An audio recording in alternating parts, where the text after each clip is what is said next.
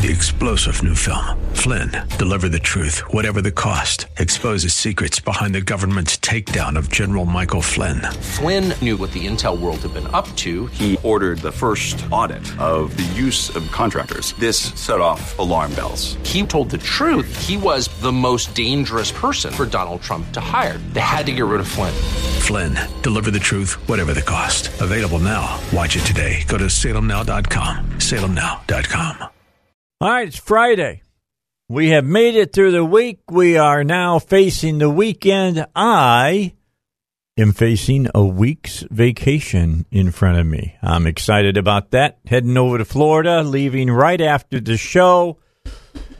Going to stop and spend the night in Hoover, Alabama tonight. Never have been there, but there's always a first time for everything. So Hoover, Alabama will be my stopping off place tonight, and then about an extra 4.5 hours after stopping at Hoover, getting a good night's rest, getting up in the morning, having a good breakfast, into the beaches I will go in Florida. And boy, am I glad that Florence is on the East Coast and is not down in Florida. That would have really put a big monkey wrench in my vacation really fast. Really, to be honest, it'd be nice if Florence had not even come around, if you know what I'm saying. Got a great guest with us to start us off on this Friday edition of the Dave Elswick Show. He has been somebody who appears about every 6 months because he's got great things to say about taxes. And right now he's talking about trying to make the Republican tax cut permanent, although there are some Republicans kind of running away from it. Grover Norquist is our guest. He's the founder of Americans for Tax Reform. If you want to know about taxes, this is the man to talk to. And let me tell you what, he'll tell you this. That tax cut that we got a while back, that's taken down your electric bill and your gas bill, isn't it, Grover? It is. Several things were cheerful surprises in the tax reduction. One that we had expected, but the establishment sort of poo-pooed. In the first 3 months of the tax cut, $305 billion flowed back into the United States from American earnings overseas that were stuck there because of our stupid tax rules where we tax worldwide earnings. The rest of the world says, if you earn something in France, we tax you in France.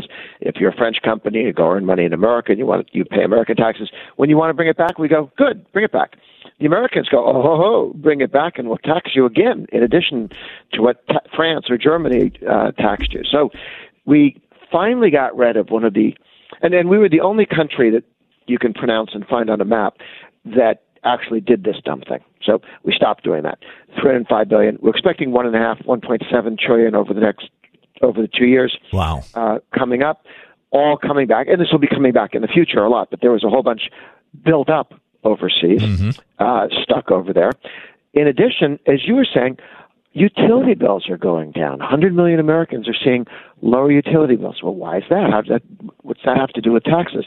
Well, utilities are businesses, just like others, and they pay taxes. But because they're granted a monopoly, the power company, they're told, you know what, if taxes go up, you can just stick them on taxpayers. But if taxes go down, you have to cut your prices so that the tax cut flows through. There's no longer a cost of you doing business, and it flows through to consumers. Mm-hmm. So there's several $1 billion in lower utility costs all across the country as a result of the tax cut. And the IRS has calculated that 90% of American taxpayers, separate new benefit now, 90% of American taxpayers are paying less in taxes today than they did when the bill passed, and that's more take-home pay. One of the key things to remember is a tax cut is a pay increase. Yes. When the government takes less of your money, you got a pay increase in your take-home pay. Mm-hmm. Yeah, you get to actually keep some more of your money. I know that seems strange to most people, but yes, you absolutely get to keep some of the money that you work so hard for, and that's a good thing. That's not a bad thing. And the Democrats who say they want to undo the Republican tax cut are telling you they want to reduce your take-home pay every month. Yeah, Grover, why is it that the Republicans can't find it in themselves to say that? Well, two things. One, people get distracted by whatever's going on that day, which is one problem. But the other is they do talk about it, and CBS, oddly enough, doesn't put them on. I wrote an article about how taxes, carbon taxes, energy taxes, are being rejected in Canada, in various provinces in Canada, as well as nationally. And 3 prime ministers in Australia have gone down because they supported a carbon tax. 3. And several states have seen similar efforts defeated here in the United States, that this is a political loser. Well, I wrote a very nice article, and the Washington Post and the New York Times both said, it's a really good article, but, we don't want to run it. So you can talk about tax cuts and the benefits they have, but if the New York Times doesn't talk about it, and if CBS and ABC and NBC find it uninteresting, it sounds like nobody's talking about it. Okay, so the Republicans are, I'm hearing they've come up with some methodology to try to make these tax cuts permanent. Now, one of the problems they got is that some of the Republicans are from high state tax states like New York and things of that nature, and those folks are paying some extra money in their taxes because they can't write off their state income tax like they used to.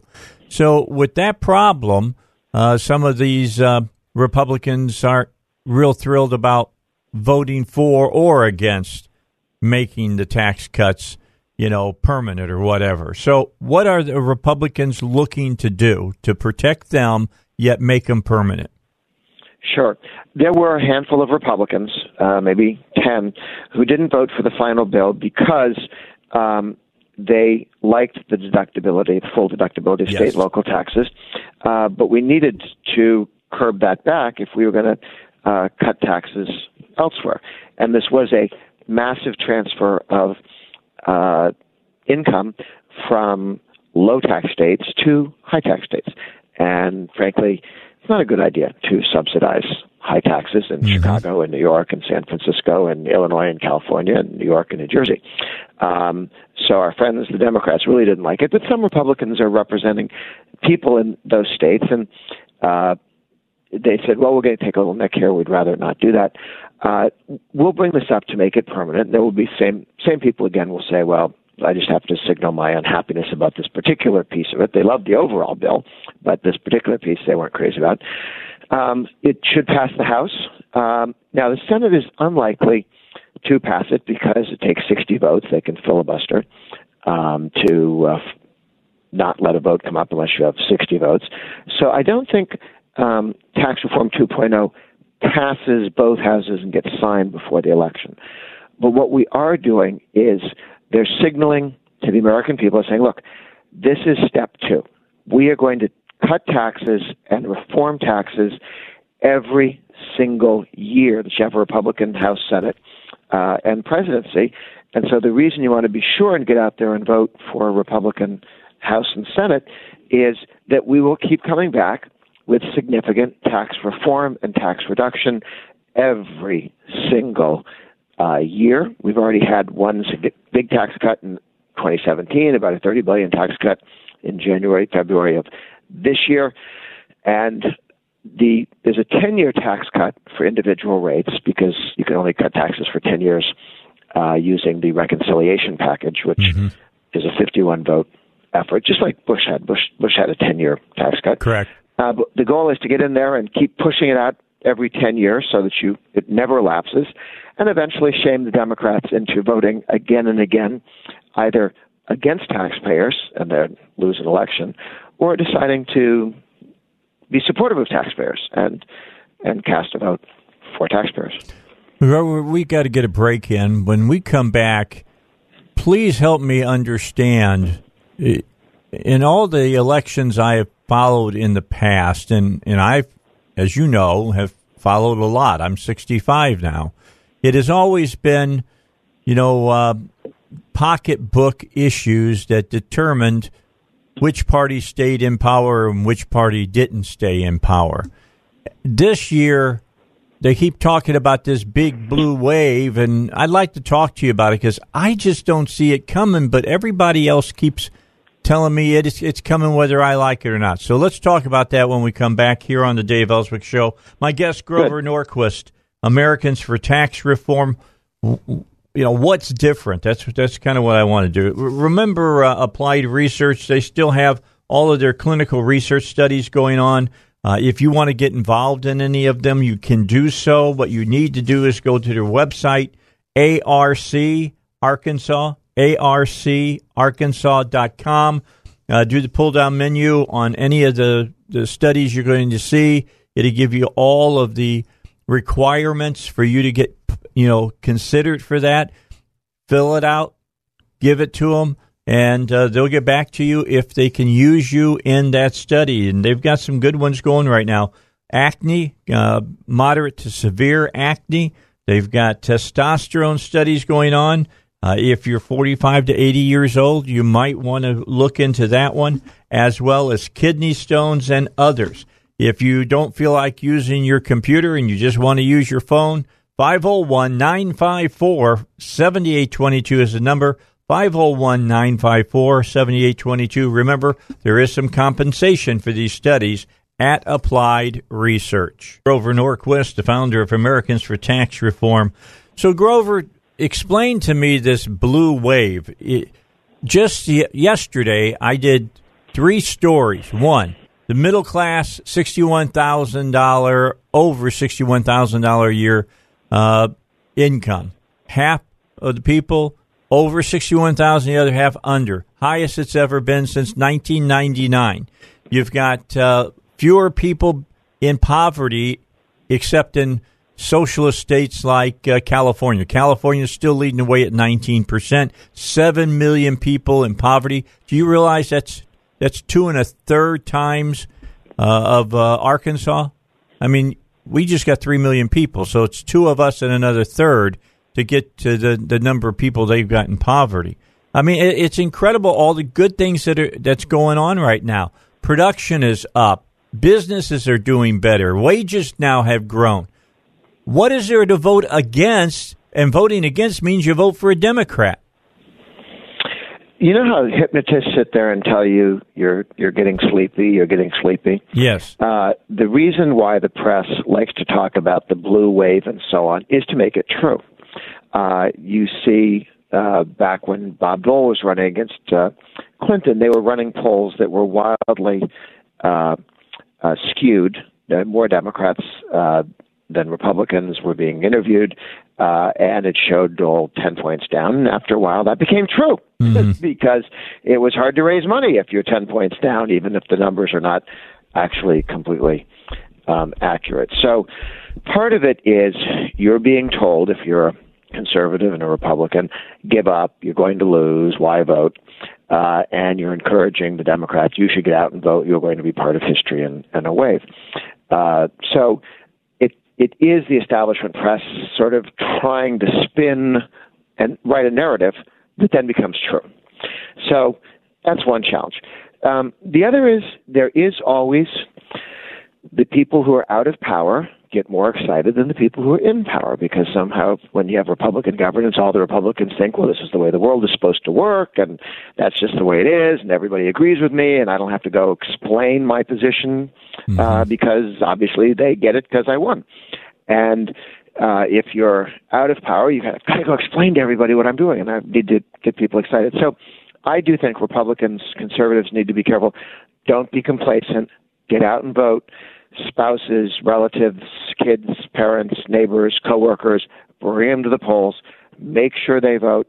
And, yeah, I mean, memorize a fact or two. You just pointed out, rather significant numbers for middle-income people in terms of the size of the tax cut. And you keep hearing the numbers. I mean, 4% growth in the last quarter. We're looking at 4.5% in the next quarter as present Federal Reserve prediction. And we were told, of course, when Hillary Clinton forgot to win the presidency and Trump came in, that there was going to be, there was impossible to have 3% growth. That President Trump was saying, look, we're going to have 3% growth, and here's what we're going to do. And they said, oh, you're just imagining things. Nobody can get to 3% growth. The world is permanently changed. Reagan had 4% growth, but Obama could never crack 2% on average for his presidency. Therefore, nobody else can do it because he was Superman. And in point of fact, we've moved to 3% over the last year, and now we're on track for 4%. So we just need to remind people how, and people do get when you ask them how optimistic they are. Small businessmen and women, are you going to be investing more? Are you going to be hiring? The answer is yes, yes. People know that they can leave a job and find something else. That's a good sign. It's a good sign when people feel comfortable leaving a job. But if you're terrified, you don't think you'll ever get another job, you stay with your job, even if you're not happy. It's a good thing when people move from one job to another. Yeah, because it opens up places that people that are on lower on the ladder can move up on. Absolutely. A lot of people just don't understand basic economics, Grover. Well, one of the things that the other team does is this 1%, the sort of envy the 1%, hate the 1%. 10% of Americans are in the 1% of income earners at some point in their life. So it's not some static group of people. Plus, 20-year-olds infrequently make a lot of money. 50-year-olds often make a lot of money. And 75-year-olds rarely make a lot of money. Right. So the same person looks poor, rich, middle income over the course of his or her life, and the left takes this snapshot and assumes that, when people from 20 to 75 are either rich or poor or in the middle or something along those lines. It's a much more dynamic economy than that, and the freer we keep the economy, the more dynamic and the more growth we have. So we're going well. The capital expenditures, which is new investment in the United States, is hitting new highs. The economy is doing so well. Obama has stopped lying about everything in his 8 years being Bush's fault and is now trying to take credit for the next 8 years of Trump, which tells you he's figured out that things are looking good. Yeah, he must have found that magic wand. He said that he'd like to see Trump had. Trump's got it, evidently. Hey, Grover, thanks so much for being with us here today on the Dave Elswick Show. It's always a pleasure. And, I just want people to keep in mind things are very bright for the future of the economy of this nation, and we must reelect the Republicans back into office. I would just point out at our website, atr.org, you can look, and we have a list by state, including Arkansas, of all of the reported benefits that are flowing from the tax cut. The bean counter farm is doing new hiring and raising wages. The Big River Steel Company is doing 500 new jobs and $1.2 billion in expansion. It goes through all the various companies that have reported that because of the Trump Republican tax cuts, they're raising wages, increasing benefits, hiring more people, investing more in Arkansas. We appreciate you, Grover. Thanks so much. You got it. Talk to you later. Grover Norquist, founder, Americans for Tax Reform. Go to his website. Seriously, you need to go to the website. Check all that out. You can see by companies how much we're doing here in the state of Arkansas. Did you know there's 567 different ways to claim your Social Security benefits? 2,728 rules in the Social Security Handbook. And to make matters worse, the government tells the Social Security Administration they are actually forbidden to offer you any personalized advice. That is absolutely all true. It's no wonder why as much as $10 billion in benefits go unclaimed every year when it comes to Social Security. So learn how you can wring every nickel out of your Social Security benefits in the up-to-date 2018 Guide to Social Security. To get your free 2018 guide to Social Security, be one of the first 10 callers right now at 501-653-6690. That way, you're not going to be leaving thousands of dollars on the table for your retirement through your Social Security. Get back every nickel that's rightfully yours. The number again, 501-653-6690, or just visit davidlucasfinancial.com. 501-653-6090. That number one more time, 501-653-6690. All right, coming up here in about half a minute, we got some news for you. Then we got a break. Then I'll have the Monsters of Todd on with us. That big concert is tonight. The money being raised for charity. You won't want to miss it. We'll have him come on. Jimmy's going to come on and tell you about who you can see tonight for a ridiculously low price. But right now, let's check in on the news, see what the latest is on the storm out east. All right, I told you, Monsters of Todd were coming. It's that time of year. It's amazing to me, Jimmy, that it's this time already. It goes so fast. It really does. And this one hasn't been a full year since the last one. Oh, is that? Maybe that's why it just feels like it came fast. Right. We usually do them every year. But this one had a little bit of a different twist to it because our honoree this year was diagnosed as being terminally ill. Oh, no. So we were doing our best to get something put together, but unfortunately she passed on July 20th. Wow. But so instead of having her at the show, which we would have hoped for and everyone would have hoped for, this event is for her family and to do with whatever the proceeds they like to do. Can you say who it was? Her name is Savannah Westover. She was 14 years old. 14? Yes. And she suffered from osteosarcoma, which is bone cancer. Okay. And was diagnosed, I believe, back in March as being terminally ill. And she outlived her diagnosis, but sadly passed in July. Yeah, I've had a couple of people that I know that have passed because of cancer. Most of the ones that I've known, it's been pancreatic cancer.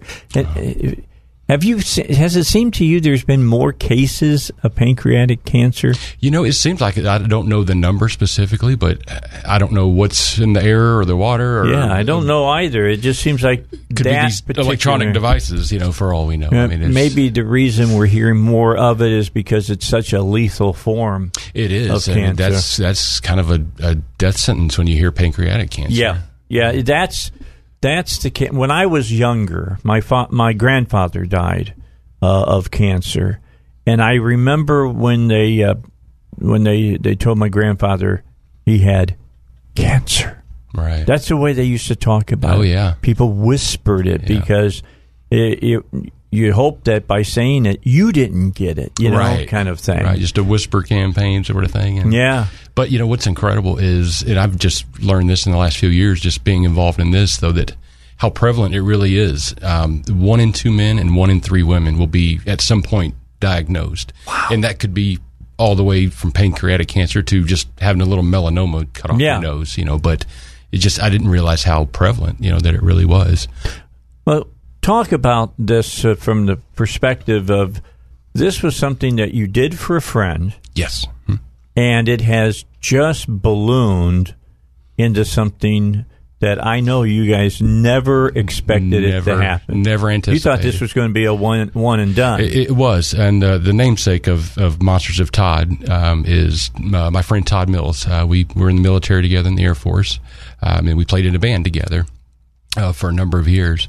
And then my job took me out of state, but we kept in touch and still, remain great friends.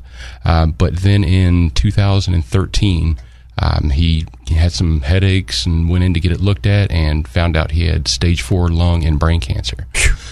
So they went in and did surgery, removed half a lung and removed a tumor from his brain, but went back in for a checkup and sadly just never recovered, never went home from the hospital. Right. And it was just, as you can imagine, just devastating. He had young daughters, 6 years old at the time, and a wife, that he left behind. It was just shocking to everyone. He passed away on Thanksgiving Day, 2013. So just sitting around grieving, wondering, why did this happen, what to do, and just some friends and I got together, played, and said, hey, let's see if we can put on this musical event for him. I'm not an oncologist. I just know how to play a couple chords and how to get some people together. So we did that, and through an online benefit and through what we raised through tickets at the door, raffle items, silent auction, we raised a total of $30,000 that first year. And it was just meant to be a one-off to help pay for medical expenses, funeral expenses. But, that was the weirdest thing is right now all the guys are setting up down there at the Rev Room right now. Right. I just came from there dropping off drum kits and all kinds of fun stuff. But I remember the very first one, just sitting there on the stage and just kind of looking around. Nobody was there yet. And I'm like, is this going to be a complete bummer? Because it just been barely 2 months and Todd had passed and I was still brokenhearted and everything was still so raw. Best party I've ever been to. I mean, people were just loving on each other. And a lot of people showed up, too. They did. We had probably 300-400 people show up. And like to just raise $10,000 just right there at the Rev Room that night, just in tickets, raffle tickets.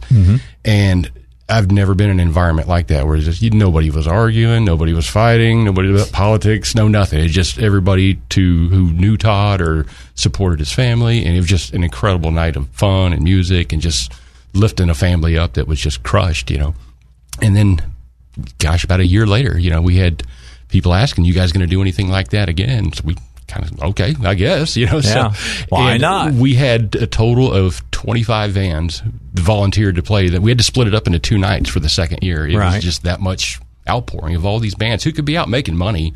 There's bands that are making $500 a night. There's some of the bands that are playing on this bill that play at casinos in Oklahoma and all around for $2,500. But they've all volunteered their time and their talent every year to us. And so the second year we decided to focus our efforts on cancer-related charities. So we went with a pretty broad one, the American Cancer Society. So all of our proceeds went there. The next year, we decided to just kind of focus in a little bit more. We'd been hearing about Arkansas Children's Hospital on the 4th floor, the cancer unit over there. And it was just mind-blowing to me how many kids are going through this and how little of government funding there is for cancer treatment. 4% of cancer research funding goes for kids. And I don't know why that is. Maybe because they don't vote. I don't really know the reasons behind it. Right. But that's a tragedy that it's 4%. But what I was saying is we decided to focus on one child in Central Arkansas that has cancer. And that first year was Keegan Provost, Keegan the Warrior. And he's still around. Just the kid is a fireball. It's just a ball of energy. And then last year we had Athena Boggs, who's battling leukemia. And then this year we chose Savannah Westover. And as I said, sadly she passed before we could have the event. But we're going to keep going. Life goes on, and we're going to lift her family up. Well, for her family, they still have bills and things that they absolutely. Have to meet. And her mom Shannon, had to stay home and take care of her. I mean, feeding her and caring for every need, and the financial impact, I can't even imagine. Just the emotional toll, for one, just having a sick child and you're wondering what you can do and you just feel helpless. And then the financial impact, and it's just, people just want to crawl in a hole, but they're not alone. That's happening to many kids. And every child that has been our honoree has been referred to us by the child before. So sadly, there's no shortage of kids on that 4th floor that need help. But in a floor that deals with a very, very serious disease, you would think that it would be kind of a bummer place to visit. Not so much. No, they form these bonds. Those families do. They form these bonds with each other, and they kind of get used to something would be horrible. Spending Christmas, running around on roller skates in the hallways, and and missing holidays and living a regular life, with other kids at school and that sort of thing. But I've seen it. These families form these bonds together that they speak a language, that most of us will never have to learn, what a shunt is and what all these different procedures are. And that fortunately most of us, won't have to see, knock on wood. Hopefully. But it's, that's a whole culture under itself, that 4th floor. Yeah, it will change your perspective on life if you'll go up and just visit there. Yeah. Absolutely. And a lot of times, the people that are stuck in the hospital like that, they like when people come and visit. Oh yeah. If you want to visit up there, you talk to the folks over at Children's, and you can get in. You can go by and visit and help raise. There's groups that go by outside the windows out there holding up signs and balloons and just anything to give some measure of support for these kids, because they're going through it. But when you meet kids, like Athena or Keegan, I'm former military, and I thought I was pretty tough as nuts, but I've never seen a toughness and a real world.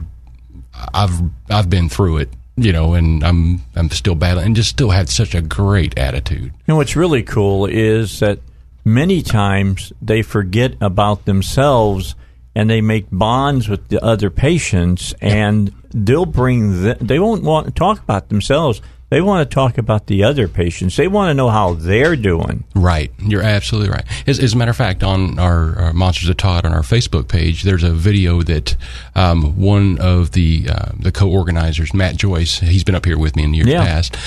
He's at the Rev Room right now. They're packing up. He's Elvis, right? He's the Elvis impersonator. He absolutely is. And he is just a ball of energy. Well, Matt and another young lady that's on the lineup last year and this year again, Sarah Cecil, they went over to visit Savannah, and they've gone to visit. They went to visit Athena last year and played music, with them, and just try to bring her spirits up and their family. And they went to visit Savannah and did that and played some music and just hung out with the family. And who was over there? Keegan, and Keegan, his mom, Robin, were over there just showing their support, just knowing that they've gone through the same thing that Savannah's family is going through. And as you said, just being there for each other, it's really incredible. It's inspiring. Well, it's inspiring for the other kids if they see a kid that's been through it and maybe they've beaten cancer, it's in remission, or they figure that they're healed, or perhaps that they got through it and they're just feeling better and stuff now. Right. And they come with some experience and some wisdom to share with kids who are newly diagnosed and scared out of their minds, understandably, and just incredible people. It's such a curse, being diagnosed with cancer, but with that experience just comes some wisdom that you don't see in most grown-ups. These kids are wise beyond their years because they've seen real life. It's not, I got a parking ticket kind of bad day. These folks are, they're lucky to be alive each day, in most cases. So just such a neat perspective from 6 and 7 year old children. It's unbelievable. It really is. All right. Now this is all happening tonight. We're going to tell you where to go, how to get there, what it runs, how you can help. That's all coming up when we come back. Don't forget about Horton's Orthotics and Prosthetics. They've got their state-of-the-art facility going from their first facility on 12th Street here in Little Rock. That started back in the late 80s. Now it has been brought forth. This was a home that was built in the late 1800s. They've literally tore down a good portion of it, replaced the foundation, rebuilding it. You won't know it when you see it now. If you remember it from a couple of years ago or just earlier this year, you won't recognize it now. A new gate room in there. They got a huge new waiting room, central heating and air so that people are comfortable in there all the time. A new mastectomy area so that you have privacy and comfort while you're fitted. All that's going on because Horton's prides itself on their patient relationships. Keeping you happy is their priority. Now, there'll be 6 locations with the updated facility here in Little Rock. There's also North Little Rock, Bryant, Conway, Fort Smith, and Searcy. And remember, Horton's Orthotics and Prosthetics, providing a lifetime of support. All right, so I set this all up so that you know what the Monsters Todd is all about. You should know this by now. They've been on. Have you been on since the first one? The very first one. That was March 2013. So we've been doing it for 14. March I'll do it. I'll keep doing it every year you guys do it, all right? We're going to keep going. People keep showing up. We'll be on here one day. I'll be on my crane. I'll be ready to gum people. Anyway.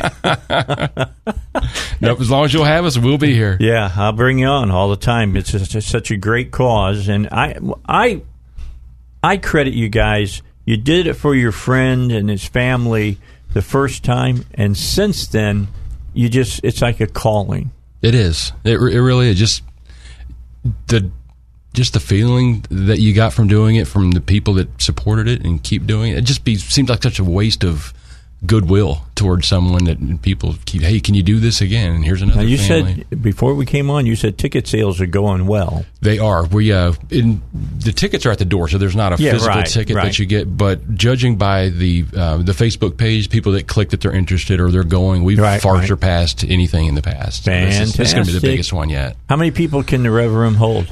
I believe they used to have a restaurant part in the back, and I think that is closed down, so that may have lowered it, but I think it's 550. Okay. And so I think we want to fill it all up. Yeah. Okay, we want to fill that baby all up. How much you get in this year? $10. Still $10. $10 at the door. That's $10 you can spend. Oh, yeah. And there's going to be some other things. We'll have T-shirts, commemorative T-shirts, and we do those each year.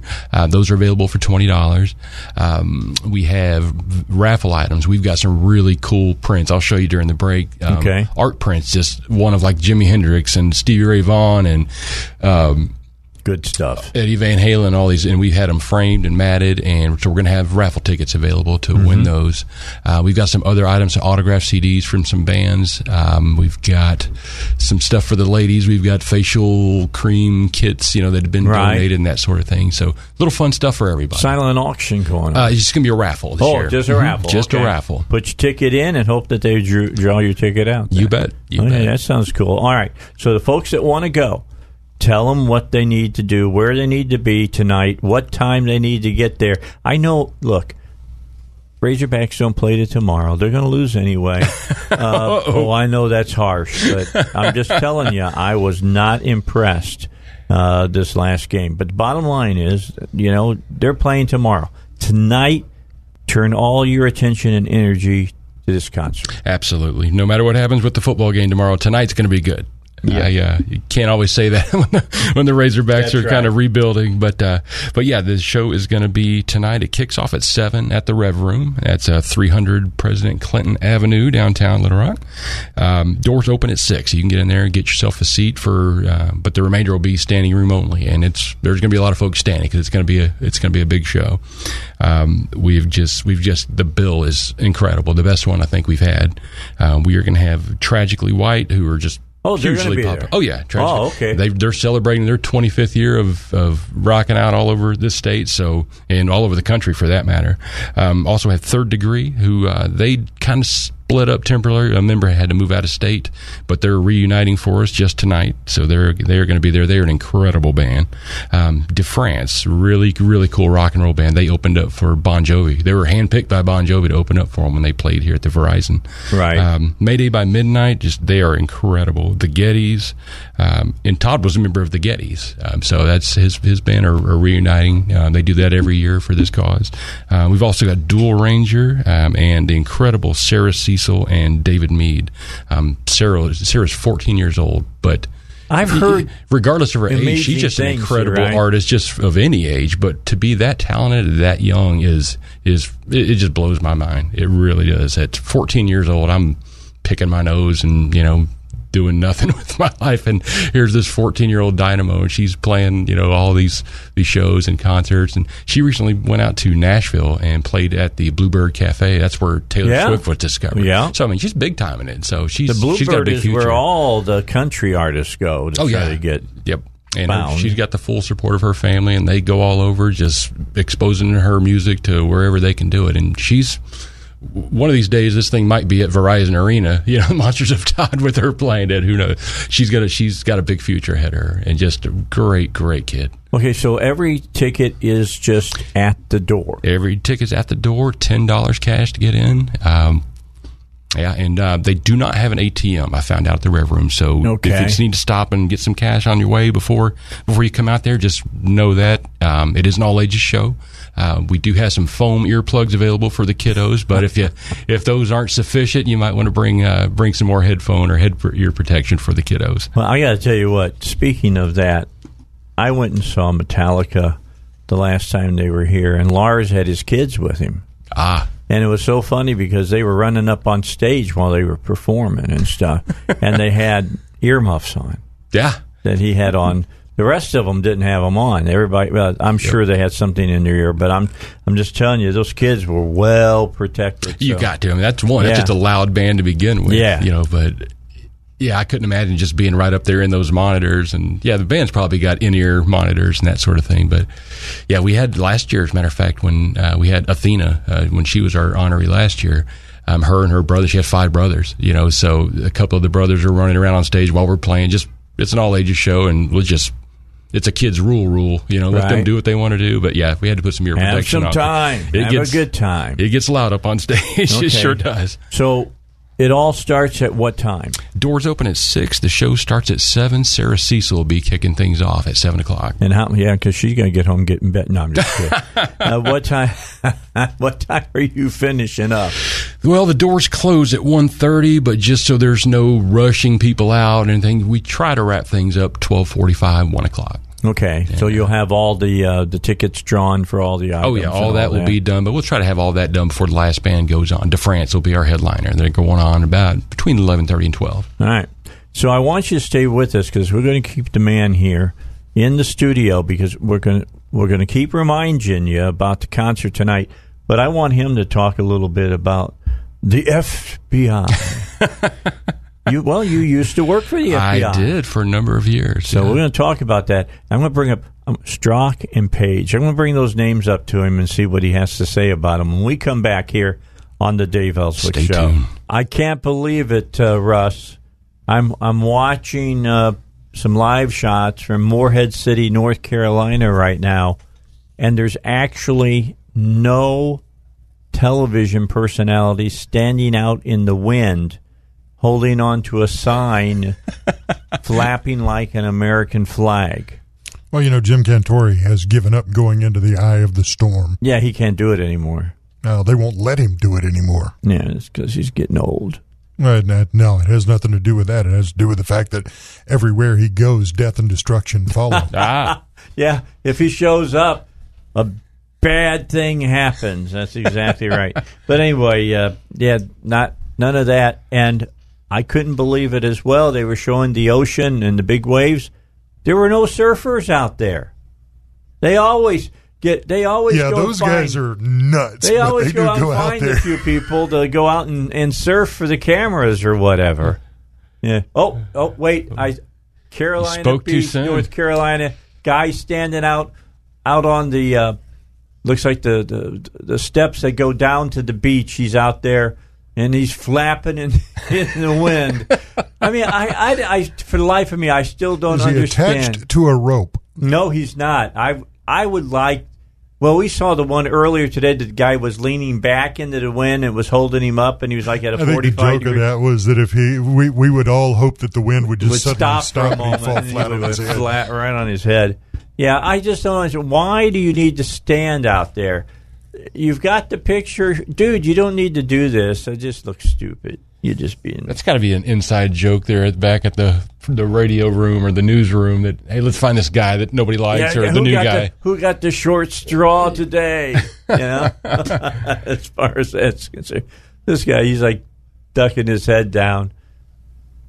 I mean, I don't realize I had to walk from my barracks to on base when Rita came through Guam, and you cannot realize how hard rain can feel when it's being blown at about 105 miles an hour. It feels like somebody's throwing gravel at you and hitting you with it.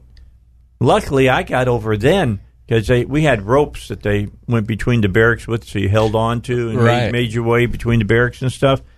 And we stayed, of course, indoors after when it got closer.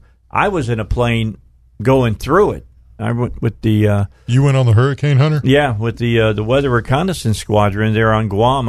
You've seen my plaque there in my office for Typhoon Chasers, and we flew through there.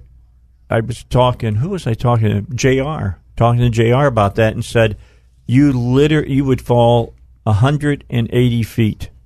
You'd be flying through, and all of a sudden hit an air pocket, and that's like 18 floors, man. Man, your stomach's in your throat. Oh, yeah. No, it left you. It went right out the top of your head and into the bag that you had. Right. You know what I'm saying? It was when I finally realized what they meant when they said there's those who have thrown up on C-130s and those that will. I've seen it. Yeah. Those things, they're just rough because they fly so low. But you fly, that's one plane that can fly with one engine. Yeah, it's an incredible plane. It's really, really well made. Flown on a few of those, and then if you're on jump seats with the guys, if one guy gets sick, then it's just a chain reaction. Just swinging like this. Oh, yeah. That smell starts permeating the cabin, and everybody gets a bag. And you don't. It's not like it's air conditioned. No, it's not. It's hot and it smells like fumes. Yeah, it's not. The most fun in the world. See, it's nice talking to another Air Force puke. You know, it really is. Go Big it's Blue. Great. You got to love that stuff. Anyway, Jimmy's with us. We've been talking about the Monsters of Todd. Tonight starts at 6. Rev Room. Show would get going about 7. That's correct. All right. You show up, pay your $10, go inside. Make sure you bring cash because they don't have an ATM there. You're not going to take cards, right? We do have swipers. Oh, you got swipers. Okay. They only take cash at the door. Okay. But we will have swipers inside to swipe cards, but cash would just be easier. If they would folks love have it. that. They've got big black trash bags for it. See, that's what they do at the Comic Cons. Everybody shows up and they got big plastic black bags, and they put their 10s and 20s and whatever in that. That's why you see some of these guys leave and they've got big trash bags full of money. Wow. Tax free, man. Yeah, that's been people pay $50-$100 just to get an autograph and pose Some real more. quick and move on. Yeah. So it's really bizarre. Yeah. Anyway, people, I forget, there's a gentleman over there who has done countless voices, and he's from here in Little Rock. I didn't down in Bryant. Where's that guy from? I'll get Tim Lim on. He's going to be in here in a few minutes. I'll get him, ask him who the guy's name was. He'll know who it is immediately, and we can talk about it. I got to get him on sometime. Just have him, like, after we come back from every break, have him do a different voice. Oh, that would be great. That'd be funny. And to see what he'd done. That he's you've done heard a it, but probably ton. never knew it was him. I mean, he's done a ton of voices. We'll talk about. I'll give it to Tim when he gets on, and Josh. They can talk about it. All right. So here's the key. I want to move away from the Monsters of Todd just for a moment. We're going to come back. I'm going to hit you about this again because you need to go. If you're a rock and roll fan, you need to go to this tonight. And all of the money you spend, whether it's to get in or whether it's to buy tickets to try to win some of the prizes and stuff they're going to give away, it all goes to help a young person who has passed away from cancer. They were hoping that they would be here tonight, but they died back, what did you say, in June? July 20th. July, okay. So, but the money will be well used by the family because just the bills that you accumulate for the medical treatment are huge. So that this will help defray some of that. You can be part of this. This is something that these guys do every year. It benefits someone every year, and typically the person that they benefit for is named by the person who was benefited the last time. Yes. Were you able to have a name from this person for the next year? I will do that tonight, as a matter of fact. Savannah's family will be there tonight at the event, as well as Todd Mills' family. Okay. And I'd like to consult with both of them, and you don't have to go very far to find someone that needs help. All 5 years now, right? Yeah. Okay, very cool. Yeah, it's a growing family. So you got a half a decade going here, Jimmy. Yeah. That's pretty cool. And it was just all kind of on a lark. That 1 year was supposed to be a one-off thing. Yeah. All right, a 1-4, and it's become something. So, how much have you raised total now?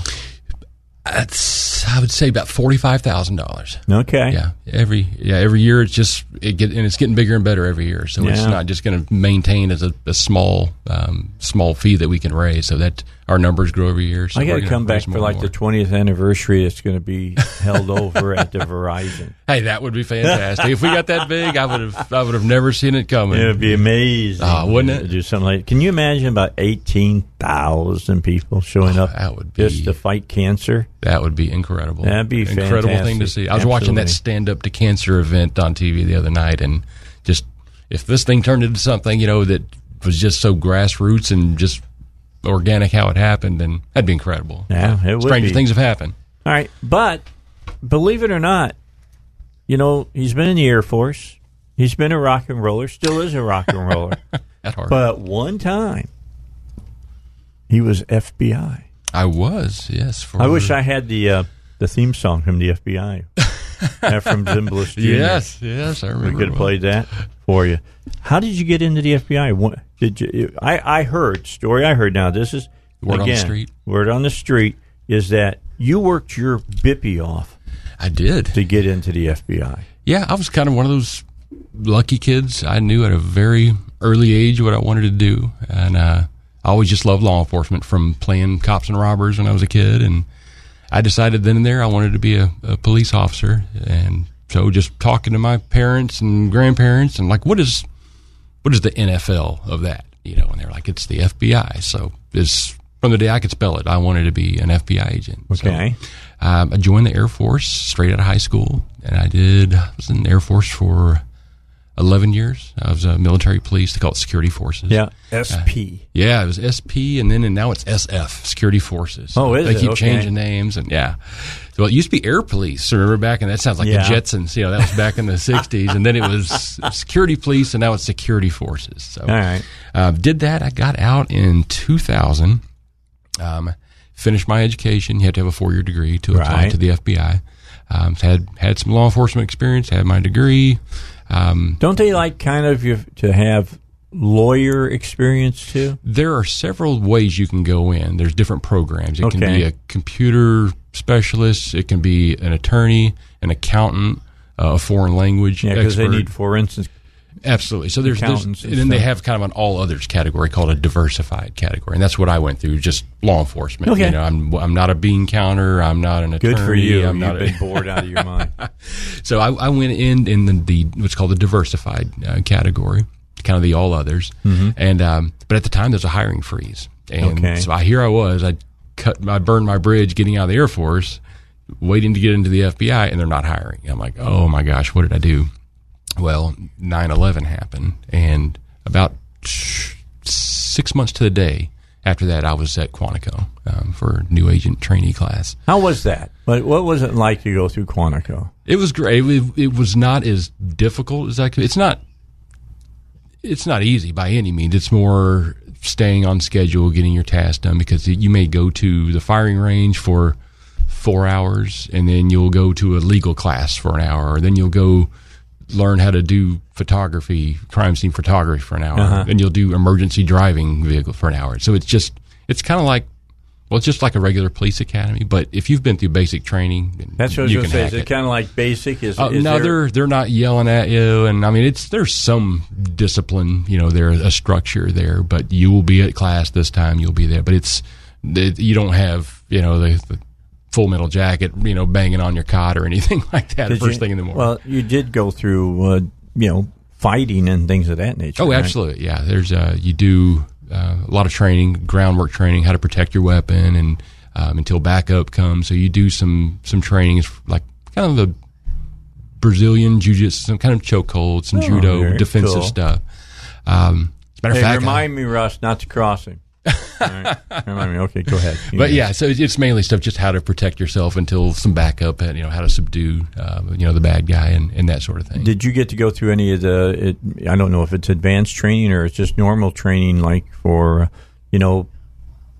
finding the serial killers and that kind of stuff? No, they didn't. It was profiling. That unit is called the Behavior Analysis Unit. And, okay. I did get to go down there and look around. There are 6 floors underneath the cafeteria is where they stay. It's a real dank, dark basement, and it's a bunch of nerds. Yeah. It's not as sexy as it looks on TV, but those folks are down there. You mean they don't look like Jodie Foster? No, unfortunately. But yeah, they are 6 floors under where the cafeteria is at the at Quantico, and they're down there just doing this. I mean, it's a bunch of psychologists and these folks who are just deep into this stuff. And but the guy that was kind of the grandfather of the profiling kind of thing, his name's John Douglas. I know, I've met him. Have you really? Yes, I have. Fascinating guy. Well, if you know anything about the Memphis folks here and all that, he's probably the reason that they finally got sprung. Ah, okay. Because of the knot in the rope and the different hair and the knot and all of the rest, and that they did not meet the profile. Right. There was the killer. Lots of things that were missed. That's just justice system, and it's flawed. What was his book? Monsters. Mindhunter? He did Mindhunter and Monsters Among Us, I think was the other book. I think he did Obsessed was the second one, and I think it's Monsters Among Us, something like that. I had him on my show several times.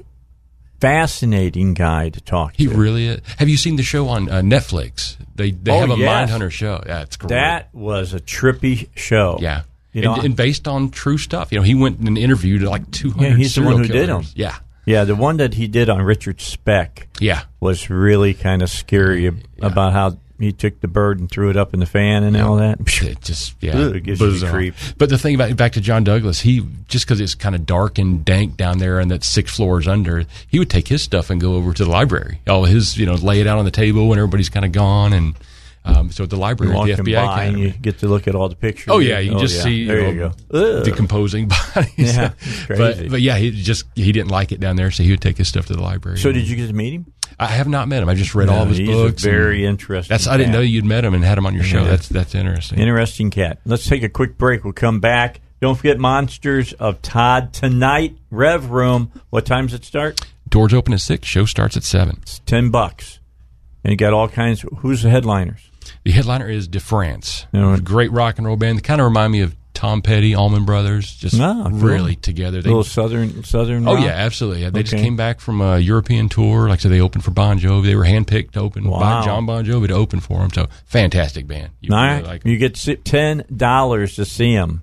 You won't get that deal very often. Okay, a break. More here on the Dave Elswick Show. All right, so we just got a few moments left here in this half hour with Jimmy. And again, don't forget about Monsters of Todd tonight. It's for a great cause. Starts off, doors open at 6. It's $10 to get in. You're going to see the better bands in the area are going to be there. A lot of great entertainment. It's going to go from 6 until, 12:30, 1 o'clock, somewhere in there. And they got some very cool things that you can win. You got to buy some tickets and things of that nature. Right, just $2.50 for a raffle ticket. God. You can get 5 of them for $10. Can you buy like a roll? Oh, absolutely. Yeah. we'll sell a roll. I want to buy some. I'll show you these prints. It'd be great. Yeah, I love the prints. I'm into that kind of stuff. All right, so you were a member of the FBI for how long?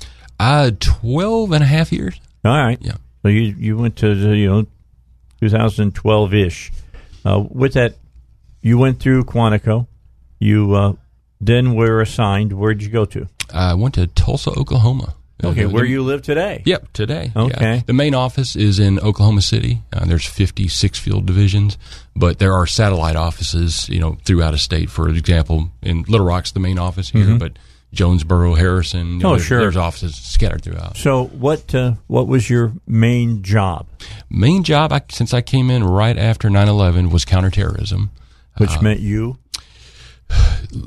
There's a variety of things that go into it, but folks either looking to commit plots of actual terrorism or funding terrorism. That was one of the big things that I saw in my area. Funding. Because it was shortly around the time that Holy Land Foundation down in Texas, Richardson, Texas, there were groups that were raising money and sending it to groups overseas who claimed to be, helping folks who'd been injured through conflict in the Middle East, or this some kind of humanitarian cause, but that humanitarian cause was funding martyrs, people who had martyred themselves. I got 1 minute left. Okay, sure. Fire away. Strzok and Page. We know those names. Yes. All right. Your thoughts?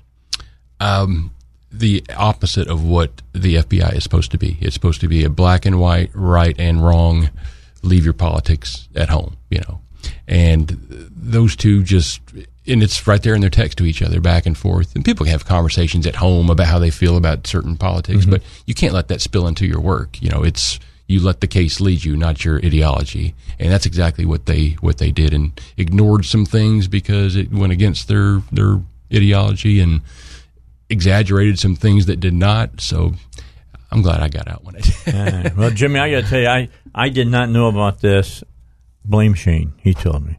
Anyway, he told me, and I wanted to bring it up and talk to you about it. Happy to talk about it. Monsters of Todd tonight at the Rev Room. Get started at 6. Show starts at 7. Please go over and give your $10. Thanks for coming in. Thank you, Henry. I really appreciate it. All right, back with you, Dave Elswick Show, and we'll have the Geek Boys coming in here in just a few moments. Tim Lim will be joining us. Josh will be joining us, and we'll be talking to them about all things geeky. Let me talk to you about something that wanted to bring everybody up on. I went and saw the new movie last night, The Predator. I thought it was a good movie. I enjoyed it. I've seen a lot of people attacking it, saying that the Predator movie hasn't been as good since the very first one. Now, I don't know. Maybe I'm just getting a little bit jaded or whatever.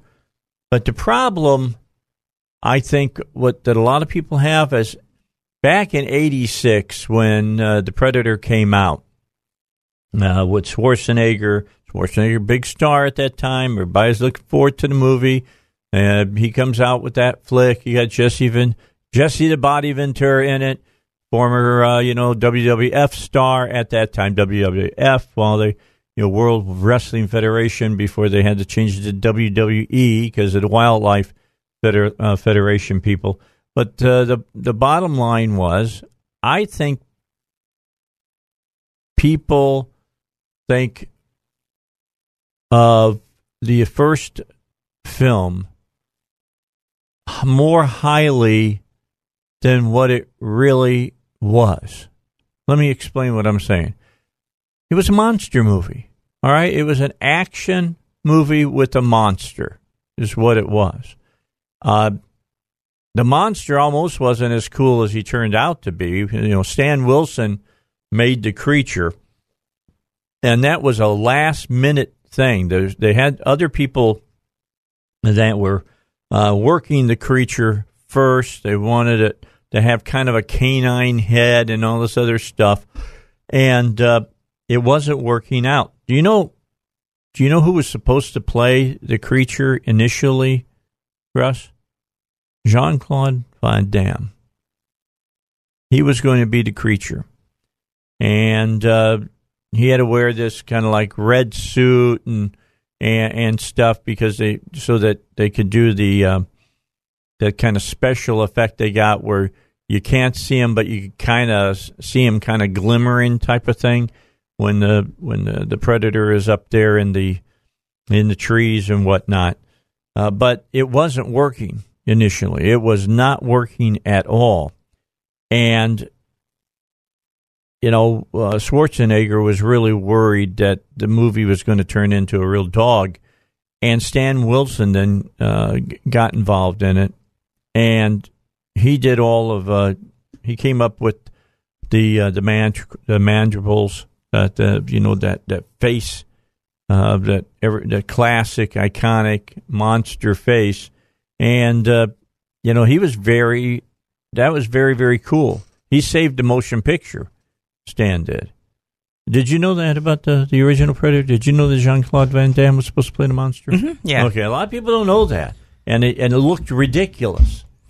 Yeah, it's kind of like with Alien. Most people don't realize that there's actually a really tall, slender guy who was in that suit. Yes. I didn't realize that until about 5 years ago when someone told me that as part of trivia. I always thought it was a puppet or something. Well, let me tell you, Jean-Claude Van Damme is short. In real life? Yes. You've met him? He's not a big guy. He's kind of like Tom Cruise, a small guy. All right. Luckily, the guy that played the Predator that had Stan Wilson's outfit on was over 7 foot tall. Oh, wow. So and a big dude. All right. So they actually had a formidable monster for a bunch of these the guys that they had in the movie that were all former bodybuilders and stuff. I mean, you couldn't have a little tiny monster kicking all their butts. That would have looked absolutely ridiculous. So they ended up with this new creation, and it was very cool. But people look back on that because it's kind of a seminal movie, and it was so much different than the movies that were kind of being made at that time. People have a higher opinion of how really good that movie was than how good it really was. Yeah, it's an average flick, all right? It's sort of, it sets a new paradigm, but just because you're the first to do it doesn't mean that you're the ultimate in quality. Now, I actually do like that movie. I do too. I like it a lot. I've got it on Blu-ray. Yeah. I'm a huge fan of the flick. I mean, it's got two lines in it that I love. Of course, the Ventura line, I don't have time to bleed. And the other one being Schwarzenegger looking at the predator. You're one ugly. Yeah. Blah, blah, blah. Blah, blah, blah. Right. And they play on that in this new movie, by the way. Olivia Munn looks at, she's a biologist, and she's looking at an alien, and she goes, "You're one beautiful blah, blah, blah." Which I thought was just, I was the only, was I the only one who had seen the original Predator? I don't know. I laughed out loud when she said it. Now, I didn't catch part of your conversation because on the way in, I was getting out of my car and stuff like that, so I had to turn it off. But I know that I heard that there were some complaints about the movie. I haven't read any. I love it, man. I liked it. I give it B-. B.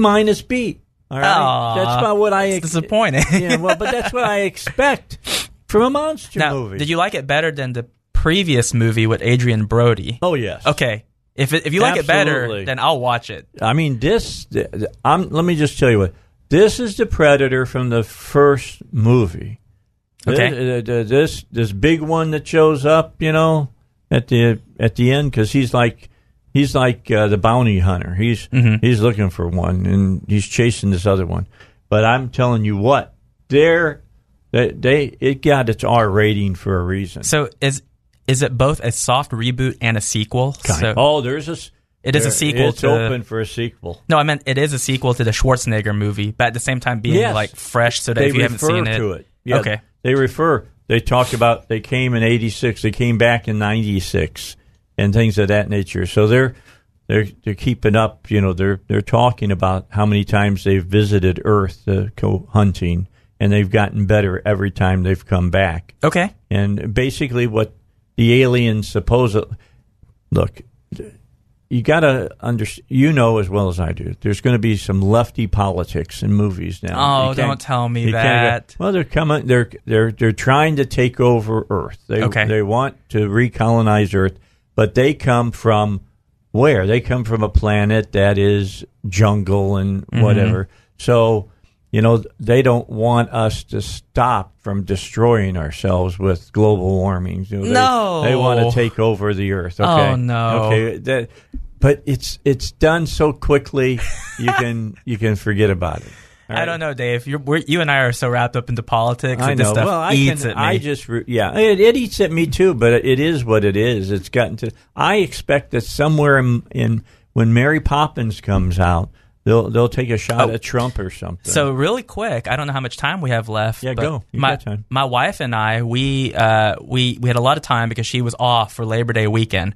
And so we hadn't been to the movies in a long time. So we went to see Christopher Robin because we haven't been to a movie in the theaters. That looks pretty good. It's great. Okay. And for a Disney movie, no politics. Really? None. Zero. Zilch. And, I zone in on that stuff like a laser. Yeah, I focus on it. Nothing. Even there was this angle in the trailer. They got Obi-Wan in that. Yeah, it does have Obi-Wan in it. Yeah, and they have what's her name? Haley Atwell. She was Agent Carter. Yeah, I like her a lot. She's great. Yeah, but she's kind of a wild little woman, though. In real life? Yeah. I don't care enough to look, Dave. Yeah. I don't know what you've been looking at. No. I'm not talking pictures. I'm just saying I kind of fell across some of the articles about her, and it's like, okay. Well, so we were talking to a lot of our friends and family, and we couldn't find a single person who went to see that movie. And so we didn't see the movie either because we thought the reviews are all like C+. They kind of hover around mediocre. So my wife and I, it was a Tuesday, we said, let's just go because there's no one in the movies and it's $5 to go see a movie. Mm-hmm. So we went and saw it, and it was probably the best movie that we've seen, if not this year, then at least in 12 months. Wow. For sure. It's simple. It's Winnie the Pooh, so it's simple. They don't overcomplicate anything. There was one angle I was really scared about because I thought it was going to be like this anti-capitalist message. Yeah. And it's where Christopher Robin works for this kind of luggage company, and there's a fat cat, a corporate fat cat. But no, they don't go into any of it at all. Like, they play that character as the only one who's a jerk. They show that in the company there's other people who are higher up who are very sympathetic. Right. And it's great. I mean, that's the type of movie where I enthusiastically recommend it to anyone who's on the fence about it. There's no politics. It's odd seeing a Disney movie with no ham-fisting in it. Well, it's pretty I guess you know that there's all kinds of fighting going on about Disney TV, about Blackish. No, I didn't hear. Have you read about that? Yeah. The guy that is the creator of Blackish is done with it. He's washed his hands of it because he did some kind of anti-Trump episode, And Disney said, you got to change this. Oh, wow. You got to change this. But this can't stand the way it is. And, he doesn't speak bad about Disney because he says he's had a great working relationship with them.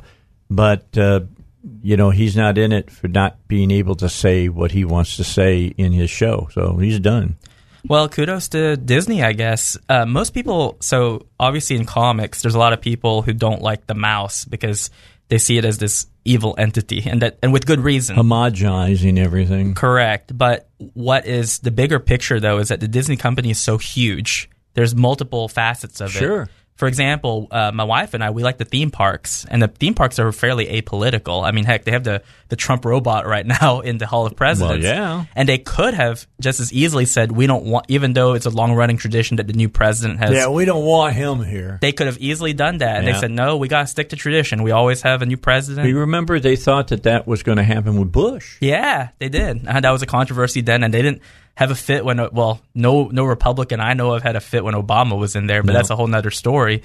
But so you have like the Marvel wing, which is actually fairly political in the comics at least. Right. But then you have the movies, which are fairly apolitical because they're trying to reach as broad an audience as possible. That's exactly right. And with this whole thing with ABC and what you're telling me with Blackish, this is the same group that also...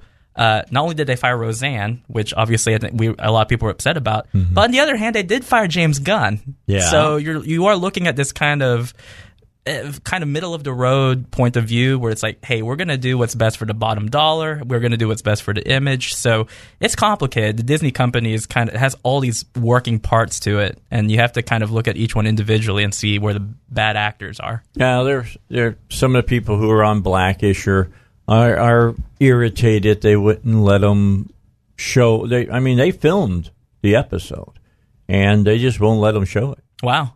It ain't gonna happen. But speaking of the Predator, going back to that, and then I got to get a break in here real quickly, Tim. Thomas Jane is in it. Now, he is. He is one of my favorite actors. I've liked him in everything I've seen him in. All right, and I think he's the best Punisher that's ever.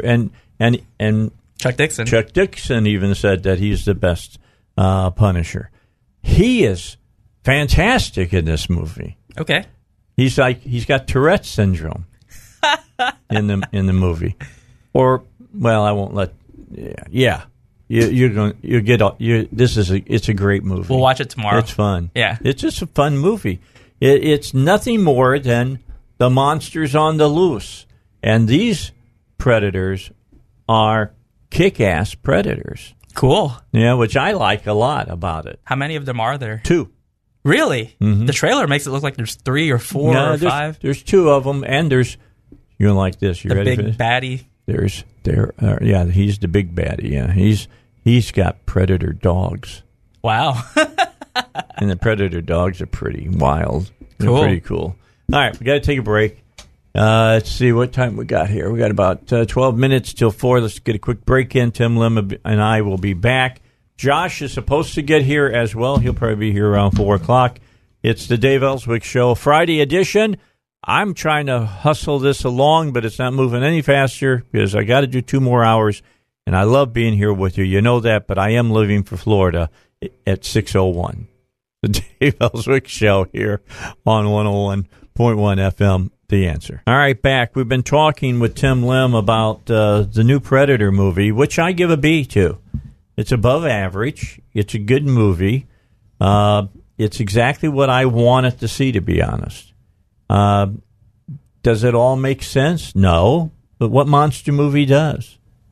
I'm just saying, what monster movie really... The Blob didn't make all that much sense. I'm trying to think of this. What monster movie did make sense? A lot of sense. You know what I'm saying? Yeah. Creature from the Black Lagoon doesn't make any sense. Yeah. There's a lot of things that don't make sense, but that doesn't mean it's not entertaining. I was reading this article. Do you like the recent Godzilla movie, the one that came out about 2 or 3 years ago? Yeah, I thought it was great. So, they're making a Godzilla versus King Kong. That's going to be the 3rd movie. Yeah, and that's the 2nd time they'll fight. They made one back in the 60s. Right. I saw that. Well, the question I had was, in the recent Godzilla, it's the tallest he's ever been, aside from the Japanese version that came out, I think, last year or 2 years ago. So King Kong, however, from Skull Island, he's about 1/6 the size. So you see a lot of these pictures online where it's like The Hangover, where Godzilla has King Kong in a little like baby carrier attached to his chest. So I was reading about how they were going to do that, like how they were going to have them fight when King Kong is literally like 1/6 of his size. And they said that apparently they're going to find a way between now and the time the movie comes out to explain how they accelerate his growth to make him closer in size to Godzilla. So it's movies. Who cares? Godzilla and King Kong are going to fight. Yeah, exactly. That's the cool thing about it. Right. I don't care if it makes sense. I don't. Look, they don't exist. You know what I'm saying? It's a movie, so go ahead and bend physics. I don't care. Mm-hmm. Watch Star Wars. Watch Star Trek. They bend physics all the time. Yeah, just the fact that the lasers make pew-pew sounds in space. Shouldn't be able to do that. Or you can hear the engine thrust. Yeah. Just don't hear any. There's no sound in space. Come on. That's what I wanted to mention this to you, and I thought you'd get a big kick out of it. It's a sound thing, isn't it? When you watch the movie, now this may spoil it for you because you're going to be paying attention to it. Tell me if you don't think that the music that the guy did for the movie doesn't have a Star Wars-ish kind of tinge to it. Okay, yeah. I mean, when the Predators are running around and stuff, they got kind of a Darth Vader theme thing for them. Oh, so they have like their own theme song. Yeah, kind of thing, attached stuff to like that. Yeah, it's kind of pretty cool. I really liked the movie. Do you want the synopsis? I don't have to get into it all, deeply to ruin anything for you. Oh, go ahead. But what you have is at the very beginning, you got a couple of spaceships traveling through space. One makes a space jump, and there's a rift, and he gets through, and this other spaceship that's chasing it can't get through. Well, it got shot by the other one, and it's coming into Earth. You see Earth, and it crashes. And there's a GI that is on a mission, and they're trying to rescue a couple of hostages, and he's the sniper. And all of a sudden, he sees the spaceship come down and crash. He takes out the bad guy first, and then the spaceship almost hits him. He rolls down the hill, blah, blah, blah, blah. Well, this first alien has come to bring something to Earth to save us from, as you'll find out as the show goes on, from the aliens who have decided they're going to take over Earth. Mm-hmm. All right? So he's brought back something so we can defeat the Predators. Okay. All right? And that's what it's about. And this guy hooks up. The government doesn't want him going out and blabbing his mouth out. I saw aliens and all of that. So they put him on the crazy bus with all the other 5 crazies, one of whom is Thomas Jane. And he, along with the 5, take on the aliens, basically. Oh, cool. And it's good. It's for you. Buy a big thing of popcorn. buy whatever drink you want with it.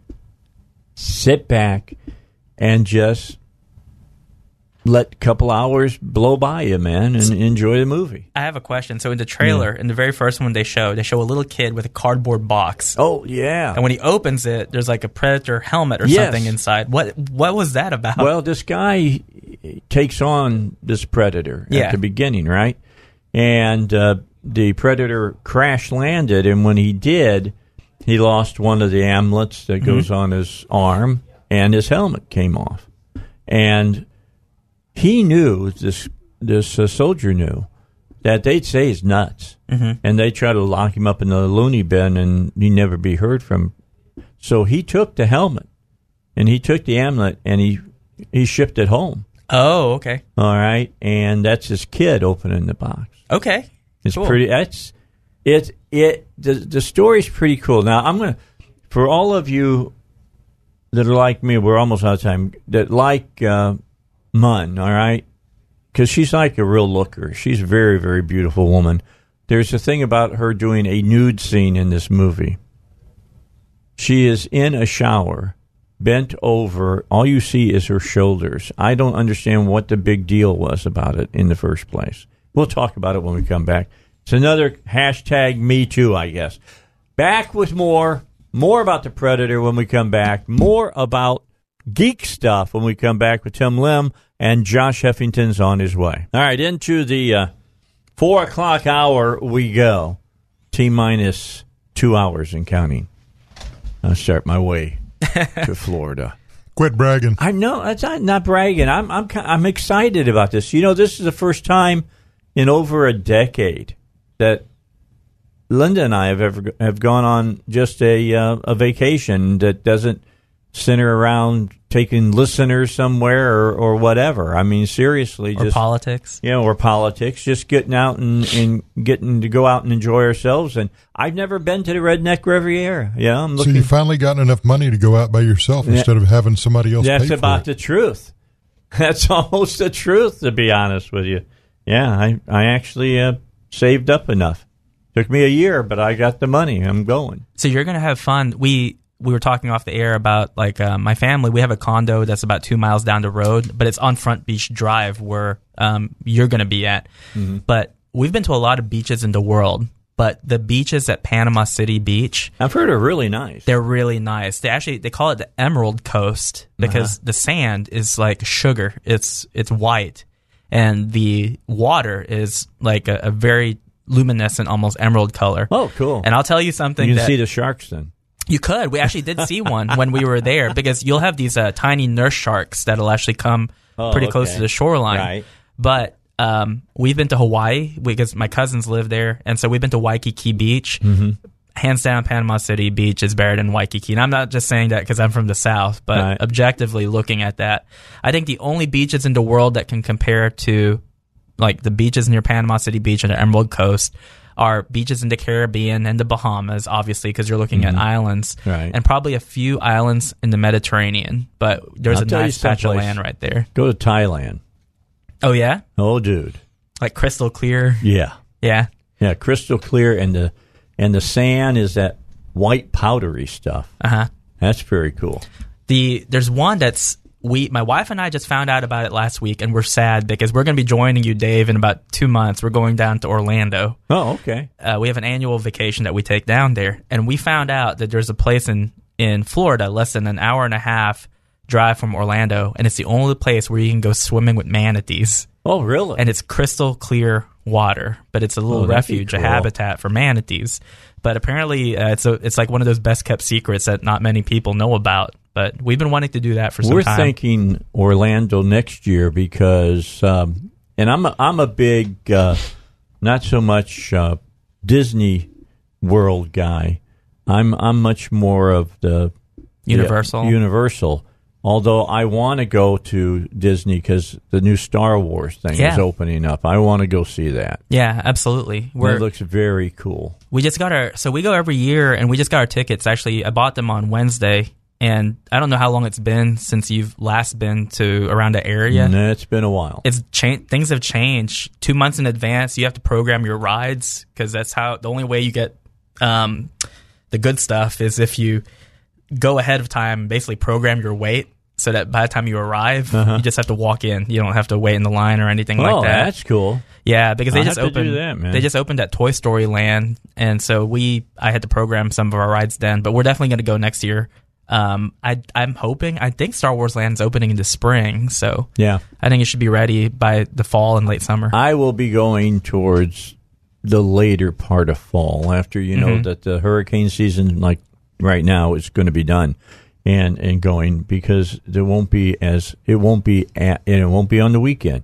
That way, it will not be as crazy. Well, you might want to go when we're going. So we go right before what's called peak season. And if all the travel agencies, they have it listed. This is peak season. This is before peak season. So peak season starts the week before Thanksgiving. Oh, okay. So we always travel 1st of November. And that's what I'm looking at. Yeah. There's no one there. It's right after Halloween. So the Halloween crowd is gone, but it's still that middle part that's before Thanksgiving. So it's practically abandoned. We went there last year. It was great. You just walk onto rides without really having to do anything. Yeah, that's the key. Yeah. I mean, and I'm looking this year.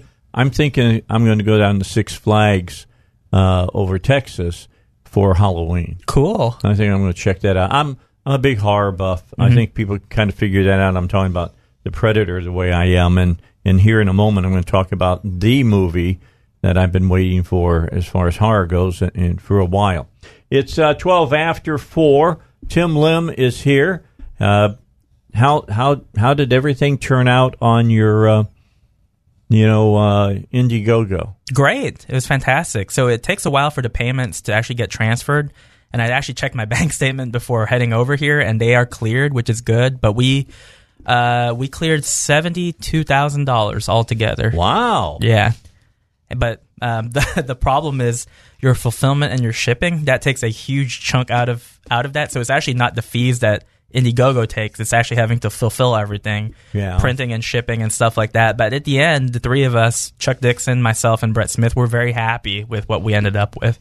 That's very cool. Yeah. That's very cool. I wish Chuck would do an Indiegogo thing to make movies. He might. I mean, either that or he probably doesn't. Sense. He might not need to if he has any deals in the work. Yeah, he's kind of said that Levon looked like some people were very interested. Yeah, Stallone. In it. Yes. Yeah, for one. Stallone playing Levon. That might work. Yeah, but just to be honest, that might work. Stallone just announced that he is definitely working on Rambo 5. Yep, he is going to do Rambo 5. Yeah, and it's supposed to be a pretty unapologetic. No, he's going down and going to take on the cartels. Oh, cool. Yeah, he's going to take it on, and it's all about human trafficking. Yeah. So one reason why I'm interested in seeing The Predator is one thing I'm missing is, so people wondered why John Wick was such a sensation. And it was the idea that, hey, all we have to do is go back to formula. There's people who just want kind of this hyper-masculine, guns blazing, take out the bad guys. Even Olivia Munn, becomes a commando in this movie. Oh, yeah? She's just a biologist, and all of a sudden she's wielding automatic weapons with no problem, jumping on the top of moving buses. Yeah. Great stuff, Yeah. It's that typical... It's a popcorn movie. Check your brain at the door. I'm just being honest about it. Mm-hmm. It's the way it is. Well, hopefully, not only... I really hope that when Stallone pulls the trigger on Rambo 5, that is more like John Wick, where it's just... Don't apologize. No politics. No PG-13. No PG-13. Either. We know what happens south of the border. Yeah. It's not a political statement. This is just a reality. You have MS-13. You have the Zetas who are down there. Take them out, and we'll root you on, Rambo. Evidently, that's kind of what this is going to be like. Although I thought 4 was pretty brutal when you got that 50 cal. Yeah. Holy cow! I only had one problem with Rambo 4. They saved all the action for the end. Yeah, at the very it was the last 30 minutes of the movie. Right, and I wanted something more like John Wick, where 15 minutes in, we're talking business already. Yeah, now understand when I say check your mind at the door, you go see John Wick. Look. That kind of movie could never happen. That many headshots is never going to happen. No. I'm just saying, using a pencil like that, never going to happen. I'm just saying, okay? You just check your brain and enjoy the action. A friend of mine, because I was trying to sell him on John Wick, and he's like me, we don't watch many movies now. We wait until Redbox, and he said, "Well, sell me on it. What's the movie about?" And I said, Mayhem. An assassin's dog gets killed, and he gets revenge for his dog. Yeah. And he said, I'm sold. I'm going to watch it. I'm in. Yeah. And, by the way, you were wondering, Peppermint. Mm-hmm. I loved it. Tell us more about it. It is. It's John Wick with a female lead. Did they kill her dog? No. They killed her cat? They killed her daughter. Ooh, and her it's husband. Even worse. So it's more like The Punisher. Yeah. Very much so. Okay. That type of revenge flick. Almost like, except that she's not the person who is aggrieved. You could say, I spit on your grave. Mm-hmm. It's really a good flick. So what's her training? Does she have to train to be kind of this? Yeah, well, the key is this happens to her where this gang, MS-13, it is. I mean, it's very obvious it's MS-13 because of the tats they got on. And the the guy that is the MS-13 leader has bought off the cops. He's got a judge and all kinds of stuff. So the guys who did the killing get off scot-free, and she just flips out. And they're going to take her down to, lock her up basically and for therapy and a lobotomy or something. And she escapes from it, and she disappears for 5 years. Well, guess what she's been doing that whole 5 years? Training. With who? Getting ready. She's got different people that do her training for her. And so she learns how to use explosives. She learns how to use military automatic weapons. She learns how to she gets into cage matches in San Francisco, gets the living stuffing kicked out of her until she figures out how to fight and stuff. She comes back on the 5th anniversary of the murder of her husband and her daughter, and everybody knows she's back in town. Nice. Yeah, that's good. Why is it called Peppermint? That part I don't know. I don't know why they picked that. Okay. I don't know why they picked it. It's not a nickname or... No, and maybe I missed it because of all the action. I don't know. I might have missed all the reasoning for the name in it. But, it's not like she puts a peppermint in her mouth or something before she kills somebody or anything. Nothing like that. But Jennifer Garner, pretty doggone good in the movie. Well, what about... this is the kicker, and it's a pseudo-spoiler. Please tell me she does not die at the end.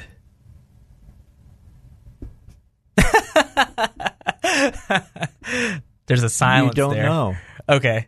The reason why I say that is because I'm comparing in my mind. So we started with John Wick, and then we were talking about how it's like The Punisher, but now it sounds to me more like Death Wish. And comparing... It's got that to it, too. Yeah. That feel to it, too. By the way, have you seen that one called Death Killer or something? The guy that looks like Bronson that's doing it? No. Oh, my God. The dude is a dead ringer for Charles Bronson. Scary and ugly? And it is a Death Wish movie.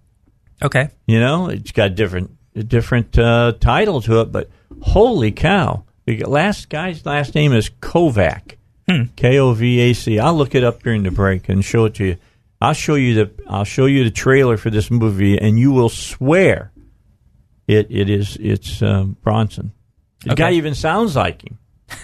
They even got his voice sounding like it. It's really wild. It looks pretty good. Well, when we come back, because we got to get a break in, I'll tell you about the movie I'm really waiting for. It comes out next month. Don't forget, if you're looking to up your career, you like to work with your hands, you like to work outside, then look at PI Roofing. PI Roofing is hiring right now, and they're hiring people that they can depend on, people who are good with their hands, that like to be in the outdoors. PI Roofing Home Solutions expanding their operations department to better serve their customers as they grow. Build your future with them. PI Roofing Home Solutions has career opportunities in their commercial roofing and service division, residential roofing and service division, and home solutions division. So make a difference. Join up with PI Roofing. Just apply at piroofing.com or call them 501-707-3551. All right, back with you. Tim Lim is here, kind of geeking today. We're talking about some. First of all, we've told you now, or I've told you because I went and saw it last night. The Predator. If you like the Predator movies, you'll enjoy this. Again, it's a Predator movie, okay? But it's a lot better than, the Predator movies versus the alien creature and all that kind of crap that's gone on. I think it's better than 2. So I would put this movie right after 1. That's pretty high praise. Yeah, not that far off of it. I mean, it's got plot holes in it and all that, but that's all right. These Predators do what Predators are supposed to do.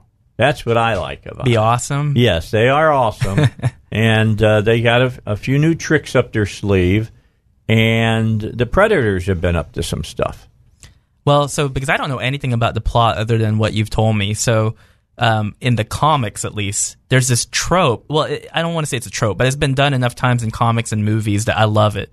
I like it when you have this anti-hero or a villain, and something happens where he kind of sides with the good guys. And you have that in like the Godzilla movie that came out a few years ago, where you have Godzilla and he's like a force on his own, but then you have these other kind of giant monsters that show UFOs. up. Yeah, essentially.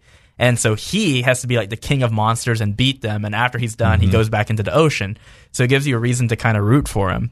And in the comics for Predator, when they fight the aliens, one of the Predators actually teams up with like the good guys to fight the aliens. So see, that's the key in this movie. Oh, okay.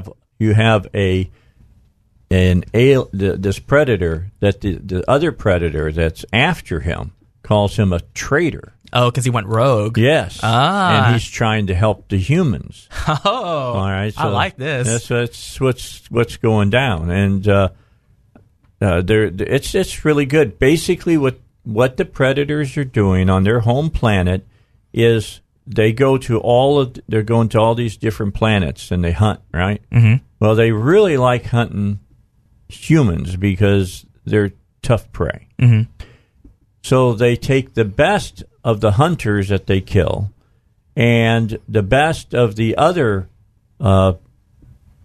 animals that they kill, and they're crossing some of their DNA with the predator DNA to make the ultimate predators. Oh, okay. All right. So they got the best of all these different prey that they've vanquished now in this one predator's bloodstream. He's the dog, all right, that's after this guy, and he's about 11 foot tall. Wow, and it's pretty cool. Did fun. they make a reference to the Adrian Brody Predators movie? I don't remember that. Okay, they did make mention from the original, like I said, you're one beautiful blah blah blah, yeah, type of thing, but. And it made me laugh on that, but it's good. Yeah, I liked it. I can't think of the guy's name that leads the movie. I think Thomas Jane steals his scenes in the movie. He, of course, all the crazy guys that are helping him fight, they meet their end, but they're heroic ends. Yeah, of course. Right? Because they're standing for good now. Yeah. And so it's just good. You like the movie. I'm just saying, buy yourself a big old bucket of popcorn for this. It's fun. Okay. It's a fun movie. I really enjoy it. Does your wife like this kind of movie? No. Okay. So it's funny. My wife is a surgeon, but she does not like blood. Don't take her to see this. There's plenty of blood. So I asked her, I said, you work in a lot of trauma. How in the world do you not like or can't tolerate it? And she's like, it's the weirdest thing, but as a surgeon, I like putting stuff together. I just don't like seeing it done. And I thought, okay, I can kind of see that. Well, yeah, you see this movie. It's not about... All right, back with you. Dave Elswick Show. Look what the cat drug in. Josh is here. You ran a little late. What, you ran into some traffic?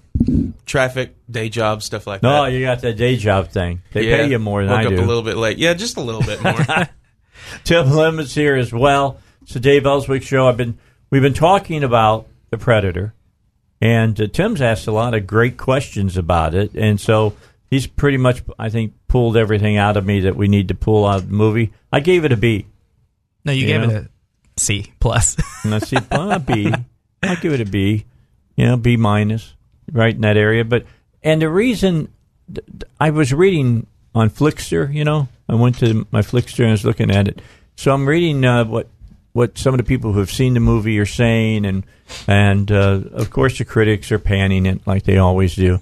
And I'm checking it out, and I think that the people who saw it, the problem people have is they have this really high love of the original, and it's beyond what the original really was. It's a misplaced. How you have. It's like when you look at the girl that you kissed the first time when you were in school. You think back on that time and you go, man, that was awesome. She was just gorgeous. And then you look back and you see her picture again, and you go, what? You know what I'm saying? And that's I mean, when you sit down and you watch the movie Predator now, you can see all the plot holes in it and stuff. You know what I'm saying? Yeah, there's just some really great performances by, the body and all the rest of them. And he had that great line, I ain't got time to bleed. Other than that, he didn't have that great of a role, to be honest with you. I think I can sum up the problem in 2 words. The problem is Arnold Schwarzenegger, because this is something He's a big star at that time. And you can see it in Terminator also, because the problem is that as a public, in our consciousness, we associate Predator and Terminator with Arnold Schwarzenegger. Yep, we do. And it's quintessentially missing. So one thing you can't do is you can't just replicate Predator or Terminator exactly the same, because it's never going to be exactly the same. It's not like other movies not where possible. Correct. It's like other movies where the movie is good, but you can actually kind of conceive a remake with different actors and still having it be as good. But there's just some movies that are just so classic because of the actors that are in it. Arnold Schwarzenegger being one. Another one, and I hope this never happens in my lifetime, and I'm pretty sure it won't, but they've been talking for a long time of remaking Back to the Future. But Robert Zemeckis has said, as long as I'm alive, that's never going to happen. But I can maybe imagine Back to the Future without Michael J. Fox, because he plays kind of this, rambunctious little kid. You can't imagine Back to the Future without Christopher Lloyd. That's right. Because his role as Doc Brown it's so iconic that you either have to find someone who can ape that style. See, you used a special word there. Iconic, right? All right. Schwarzenegger as Schwarzenegger. Yeah, I'm going to throw a third iconic role in. You've got Terminator, you got Predator, you got Conan. Right. When you say those 3 movies, you automatically see Schwarzenegger. There's no doubt about that. And Schwarzenegger was the Terminator. Right. And I don't think people realize how little money that made that movie. I mean, Cameron had made Piranha, basically, when he made Terminator. Mm-hmm. Another movie that I was thinking about, and this is almost like movie blasphemy, but it is one of my top 5 favorite movies, but I could conceivably see them remaking it with practical effects, no computer-generated effects, and I believe that you could replace the 3 principal actors. Probably not as good, but you get pretty darn close if you get the right people. But Jaws, you'd have this movie, Jaws, it's iconic, but you have Roy Scheider, you have Richard Dreyfuss, and you have Robert Shaw, and they're 3 really good actors. And the Shark. But I can imagine them replacing I can imagine them replacing the 3 actors with 3 A-list Hollywood actors, and I feel like you would get pretty darn close in terms of a remake. They've kind of done a remake. Have you heard? I think it's a German-made film. It's called Lux. No. Nope. I take it back. It's not Lux. It's Prey. Okay. Prey, and it's about a killer lion. Not a shark. Not a shark. Okay. It's a lion. Okay. But it's got all of the same feel that Jaws does. Before you said Jaws, I thought you were going to say Legend. Oh, the Devil movie? The Ridley Scott movie? Yeah. That could be remade. Yeah. That could be remade. There's... What's another Schwarzenegger? They tried... Jingle All the Way. Yeah. The Last Action Hero. They tried... and see, Shane Black, of course, did that movie, and he's doing this Jingle movie. All the Way toys are valuable. Those Action Man or whatever it's called that came from the movie. Yeah. They made them in real life, and then they got valuable years later. So I'm trying to think, what was the other one that he did? The one that he went to Mars. Total Recall. That's another one that Schwarzenegger is identified with, and they tried to remake it with Colin Farrell, and it was terrible. Mm-hmm. I mean, it was bad. And sometimes being iconic in a role does not. It works 2 ways. For example, you had Sylvester Stallone in Judge Dredd, which is nowhere near as good as Carl Urban in Judge Dredd. I really liked it. Sometimes your A-list status doesn't guarantee success, but if you have a successful movie and you're an A-list person, my gun.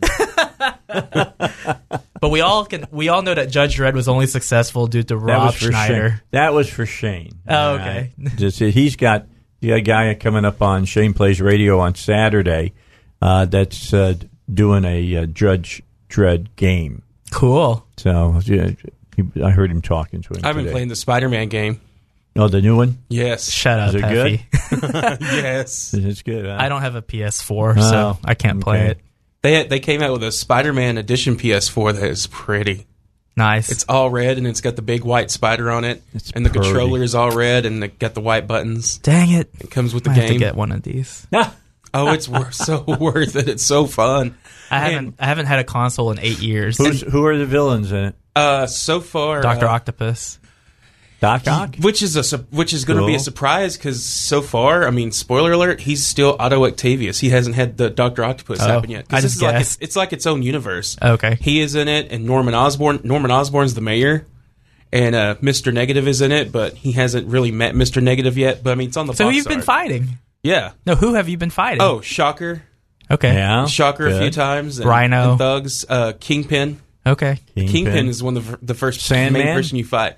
Not yet, but He's I one found of my Sandman favorite. artifacts. He's one of my favorite villains. In like that Spider-Man. trailer, it Yeah. shows him on the raft, and like the Sinister Six is all fighting him. The Rhino and all them. Scorpion's in it. Oh, So you very like it so cool. far? That's yeah, good. and even J. Jonah Jameson is the Dave Elswick of the game. He's like Alex Jones. Yeah, Yeah. Because you get these J. Jonah Jameson updates. You tap into his radio show, and he's talking about stuff. And then there's one part he's like, you know what? I admit I did fund Matt Garman. I did fund the Scorpion, but I didn't know it was going to happen. So you had to. Now you got the Green Goblin, and what's the other one that he's a lot like the Green Goblin? Hobgoblin. Yeah. I don't think he's in it. Now Hobgoblin, is he the one that throws the pumpkins? They Yeah, all throw they both pumpkins. do. Oh, they okay. They all throw pumpkins. They ride on a glider. Yeah. and they have some kind of cackle. Yeah, I love that. Scarecrow is good too. Yeah, it's funny. Do you know who voiced the Hobgoblin on the Spider-Man cartoon in the 90s? Mark Hamill. Yeah, well, Mark Hamill, of course, does And he the voiced Joker. the Joker, yeah. Yeah, he does Joker. That's how he survived for so many years, doing voices for cartoons and stuff. I would love to be a voice actor like that. Just get a shot, but you got to be somebody to get that shot. Kind of, sort of. Not so much nowadays because there's so many cartoons out there right now. But see, I would like to do video games. Oh, yeah. That's what I like to do, the video game. That'd be fun. Well, Dave, you have a voice for radio. It's an easy translation for you. I got a And face there's for people radio, that do too. it. They'll get in one company and they'll do lots of them, like Funimation. That's anime, but a lot of the people that work for Funimation, I mean, it's just in Dallas. Yeah. And I've tried to get on a few times, but like, do you live in Dallas now? No. But Why do you have to live? I guess it's 'cause 5 you hours could- away. Is that I know. far? I even said I'm just up the interstate in Little Rock. I can come anytime, but I guess in case they need like some kind of re-record some audio, they need you right there. But and even like at Arkansas Comic Con over the weekend, our booth was right next to the guy that voices Super Mario. That's something I wanted to ask. Who was that gentleman that's right from Central Arkansas, does all the voices? Roger Bumpus. Yeah, he did. Roger Bumpus. He did Squidward. Mm-hmm. Okay. And he did voiced Lewis on the Real Ghostbusters. We have to get him here on the show. And he worked before he got into that. He worked in Jonesboro and Little Rock broadcasting for years. I got to get him on because I want to go come into every break and go out to every break with a different voice. You might have to pay him for that. I think it'd be pretty cool. Just getting him to do one. I have him use Squidward, and he can say, an Arkansas legend, and have him do the Dave Elswick intro. That'd be kind of cool. That'd be fun. See if we do it. But I like to just get him on to talk about doing this, and I got a million questions. Yeah, he's done so many different characters over the years. It's like I forgot about. Like I was going through. He's that, like the Mel Blanc, isn't he? Of cartoons. There's now? There was that one booth that had all the animation cells and sketches, and they had He-Man, She-Ra mainly, and Real Ghostbusters. And I was trying to find if they had a Lewis one because they had. That's rare because that was the last season where he appeared. Yeah, he was on the last 3. Really? Mm-hmm. I thought. Oh, okay. I'll have to ask Mark about season that. 6 was only like 4 episodes. And Mark, then 5 was about 12, and then 3 was like directly after Ghostbusters 2. Mark showed you the animation cell he bought, right? Yeah. Okay. Yeah. Yes. What did he buy? I was scrolling through watching that. I'm going to go through and watch. He found that it. episode. Oh, he did. Yeah, it's there. The Boogeyman's back. Yeah, Is that it? Yeah. These people were. You got something from Halloween? No. Oh, I hear the Boogeyman's back. I'm thinking Halloween. It's an episode of the Real Ghostbusters from season 2. All right. He got an animation cell, and in the animation cell, one of the monsters is not clothed. We'll put it that way. He has an extra appendage. And what happened was, he thought to himself, like, oh my gosh, like, I think I just scored gold here. Did anyone notice this? And he said, and the guy selling it said, yeah, we had a good laugh about it, but we're just trying to liquidate all this stuff. So it's yours. So, he got it. And he went through the Ghostbusters cartoon, and he found it. He found it's a real cell, and he found the monster in the background, covered in like haze and stuff. But if you pause it and you zoom in, you can see it. So wow. Yeah, I told Mark, I said, I think you actually have something of value. Yeah, that's what it sounds like. Either that or what was that movie they made with the big blue guy? Dr. Manhattan, Watchmen. Yeah, Watchmen. Yeah, aren't they doing that on HBO? It looks so terrible. Series, yeah.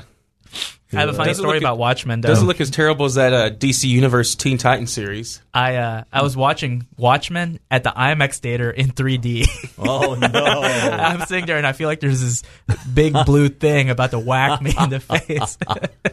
Big blue whacker. I know. It was horrible, man. All right. So, the other movie I wanted to mention, we've just got, we still got to get a break in, don't we? We still got to get a break in? Okay, so let's do that. Let me get the break in, and when we come back, 40th anniversary next month, and I've been talking to Tim, and I need to get Mark here about this because I'm understanding this is one of his all-time favorite movies too, Halloween, the remake. And now I'm actually saying this is the one everybody I think has been waiting for because Carpenter is involved in it. He's done the soundtrack, the whole 9 yards. We're going to talk about it when we come back on the Dave Elswick Show. All right. Practice. Get a little closer. That's either the Predator or Jurassic Park. A raptor. It could be a raptor. Yeah. How do you do that? I practiced. It just happened one day. I was just doing things with my throat. It just happened. Is it your tongue or no? It's like my throat. It's like it vibrates. Like wow, that's really cool. Look at Russ. I love doing my show just so I can see Russ sometimes as he reacts to some of the things that happen on this show. Now, that last one, was that Russ or was that you, Heffy? It might have been. I don't know. I didn't hear it. Oh, here it could be Russ. It's Multi-talent. not me. Not with that voice, man. That'd be tough. All right, that's very cool. You sound like I can't even gargle right now. I'm going to just say you sound like a predator that's been gargling glass or something. I just got a text from Mark Pellegrini. Yes. He says he is up to being with you to discuss the movie you're looking forward to. Oh, yeah, Halloween. I mean, Jamie Lee Curtis is back for this movie.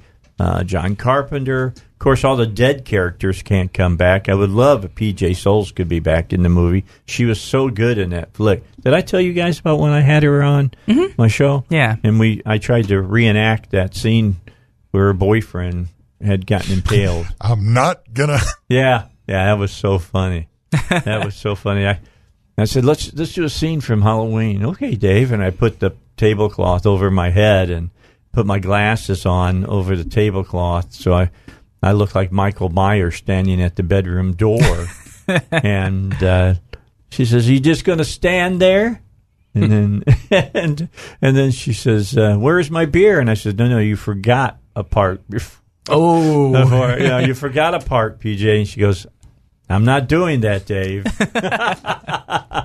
I think it's so funny how she exposed her chest and said, "See something you like?" She all was that very came from funny. a Captain Kirk mask.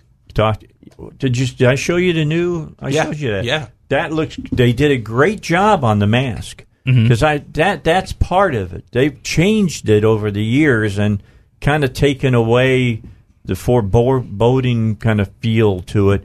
This time, the guys there's this film crew that goes to the asylum to talk to Michael, and he pulls out the mask from 40 years ago, and they've aged this thing, and it looks like it's been sitting around. You know how rubber cracks degrades, and stuff? yeah, and degrades because of the oxygen, and it looks awesome. I mean, really looks. He's going to look nasty in this movie. Well, apparently what they're doing with the movie is they're ignoring pretty much every movie after the first one. Right. So it's which direct is kind of, okay, but 2 was really good too. Mm-hmm. 2 was an excellent flick as well. And then they have that one called H2O. No. With Ice Cube. Oh, Yeah, that's it. Terrible movie. Is that your favorite, Josh? Terrible. No, isn't that one? Is that one not canon, or is that one actually in the whole canon? Nah, it's not It's a Mark canon. Pellegrini Yeah. question. Mark, if you're listening, text us It's the answer. not canon as far as I'm concerned. I mean, yes, Jamie Lee Curtis. I think that's the movie she died in. H2O? Yeah. I think so. That's one where like he's like holding her or whatever, and she lets go or whatever. I forget. I tried to forget that movie. It's funny that you have an affinity for the Halloween franchise. Yeah. That's the one of all the slashers. That's the one I don't really care about the most. I like Norman Bates. The Psycho series. Well, sure, Psychos. All of those are pretty doggone good. Yeah, and I like Jason. You like Jason? Mm-hmm. But I think that's the stereotype. You like I know Eddie? it sounds bad. You like- I don't like Freddy. You don't like Freddy? I love Eddie, Freddy versus Freddy. Jason. I did too. I love it. And the sequel continued as a comic book series, and it had a sequel too. Well, I'm going to tell you what I thought. Nightmare on Elm Street, the first one, was awesome. Mm-hmm. The scene where the girl was on the ceiling, Yeah. and then the Johnny Depp scene, which got me in trouble later on in my life. But anyway, He was a guest. when they sucked him into that mattress and then geysered him out, that was pretty cool at the time. And then what was it? Pulled the guy through the window in the door. Mm-hmm. Yeah, there was some good stuff in that one. There was some new stuff in that. But I like Freddy. Robert Englund's pretty good. Yeah. He's done some decent horror. I still think it's The neat. Mangler was not one of his better movies. What they did with the New Nightmare when they did that, because that was just like, oh wow, what if it was real life like that? Something like that happened. They're going to remake Scream. Did you hear about that? I was about to say that. I saw that earlier, but that's so weird because they did that. That 20 years later sequel. Yeah, a few years I don't ago. know how. I mean, well, look, it's a movie. Okay, I always explain this to people. So you can't do it. It's a movie. It's not real. You can do whatever you want to a movie. It's a movie. But yeah, Like Final Destination. yeah, the first Final Destination, and for most of it, the second Final Destination were good. Mm-hmm. Were good. That scene in second one that I didn't know how they were going to one up that plane crash and did that big old pole coming off that truck. That was pretty awesome. Yeah, it scared me. Yeah, And that's it was made into pretty a good. meme now. Have you seen that one where it's got the logging truck on the highway and everybody's on the other side? It says, all these people have seen Final Exactly. Destination. See, and there you got. See that's when you know you've reached iconic status. When it seeps into the That's public. exactly right. When that's the kind of thing. I mean, you see Jason and all the rest of them. They use him as a meme and stuff. Well, it's kind of like we were talking about Jaws Michael. a while ago. Yeah. For a while there, people were afraid to go to beaches because they saw Jaws. And just talking about Psycho, I remember that when I first saw Psycho as a kid, it's always dawned on me that I have a hard time taking baths and showers when I can't see what's beyond a curtain. Oh, there you go. know? Yeah, well, that movie had a huge impact on people. Mm-hmm. The first time they ever showed somebody being stabbed to death on screen, the way Right. they did this. And the first time they showed a toilet flushing yeah, is another one that they did too. yeah, it's really kind of interesting when you get into horror. Horror opens up the door to a lot of things that kind of verboten. Right, because the good horror taps into something deep into your Just like psyche. science fiction. Right. And so because it taps deep into the psyche, it's supposed to be something that resonates even after you leave, which is why sometimes you'll watch a horror movie in a theater and you'll be like, that wasn't scary. Then when you're alone at night, you think on that horror movie and then you realize. The Exorcist played with me that way. Right. When I went home. It really did. When you're laying in bed and it's absolutely quiet in the house, Mm-hmm. and you start hearing the creaks and the moans and the groans that are always there, but you've seen that movie and you go, what was that? Right. Yeah. And then you see split pea soup flying across the room. Yeah. No, I had a bowl before I went to bed. All right, a break. We got more coming your way here on the Dave Elswick Show. So anyway, we're talking about horror movies here because we're getting towards the wonderful world of Halloween, end of October. But one that I've been wanting to show, where is it? I'm looking it up, is I Spit on Your Grave, which was a movie that really had a huge, huge impact during its time. Oh, that's not the one I want. That's the 2010 version of it. 1970. Camille Keaton. I want to try if we get the digitalized version and can show that movie, which we're going to try to do. I'm going to see. She's still alive. I'm going to try to get her to come for the screening because she's from Pine Bluff. Oh, I didn't know that. Yeah. Okay. So that'd be kind of, and to this day, I can kick myself in the butt. We tried to do, and we just couldn't get the timing right. The lady from Creature from the Black Lagoon was from Hot Springs. Oh, wow. And so I was trying to get her to come up for the movie so we could show the movie and she could talk about the making of the movie because, if you look closely, you can see the zipper on the creature. I found out a while back a friend's dad was the Legend of Boggy Creek monster. Really? Mm-hmm. That's very cool. Wait, you mean the movie one or the real one? The movie? Could be both. Are you guys kind of stoked for Swamp Thing? Nah. They're getting ready to bring Swamp Thing back. Like in a TV or a movie? Yeah, like DC Universe. Yeah, DC Universe thing. The DC thing you got to pay for. I was never a big Swamp Thing fan. Because, I mean, Teen Titans is kind of, But Swamp Thing, like Mark Pellegrini, that's his jam. He loves Swamp Thing. Yeah. So is Carville in as Superman or is he out? He's out as of this morning, I'm pretty sure. He's out, yeah. Huh? Is Ben in or is he out? He's out too. He's out. Yeah.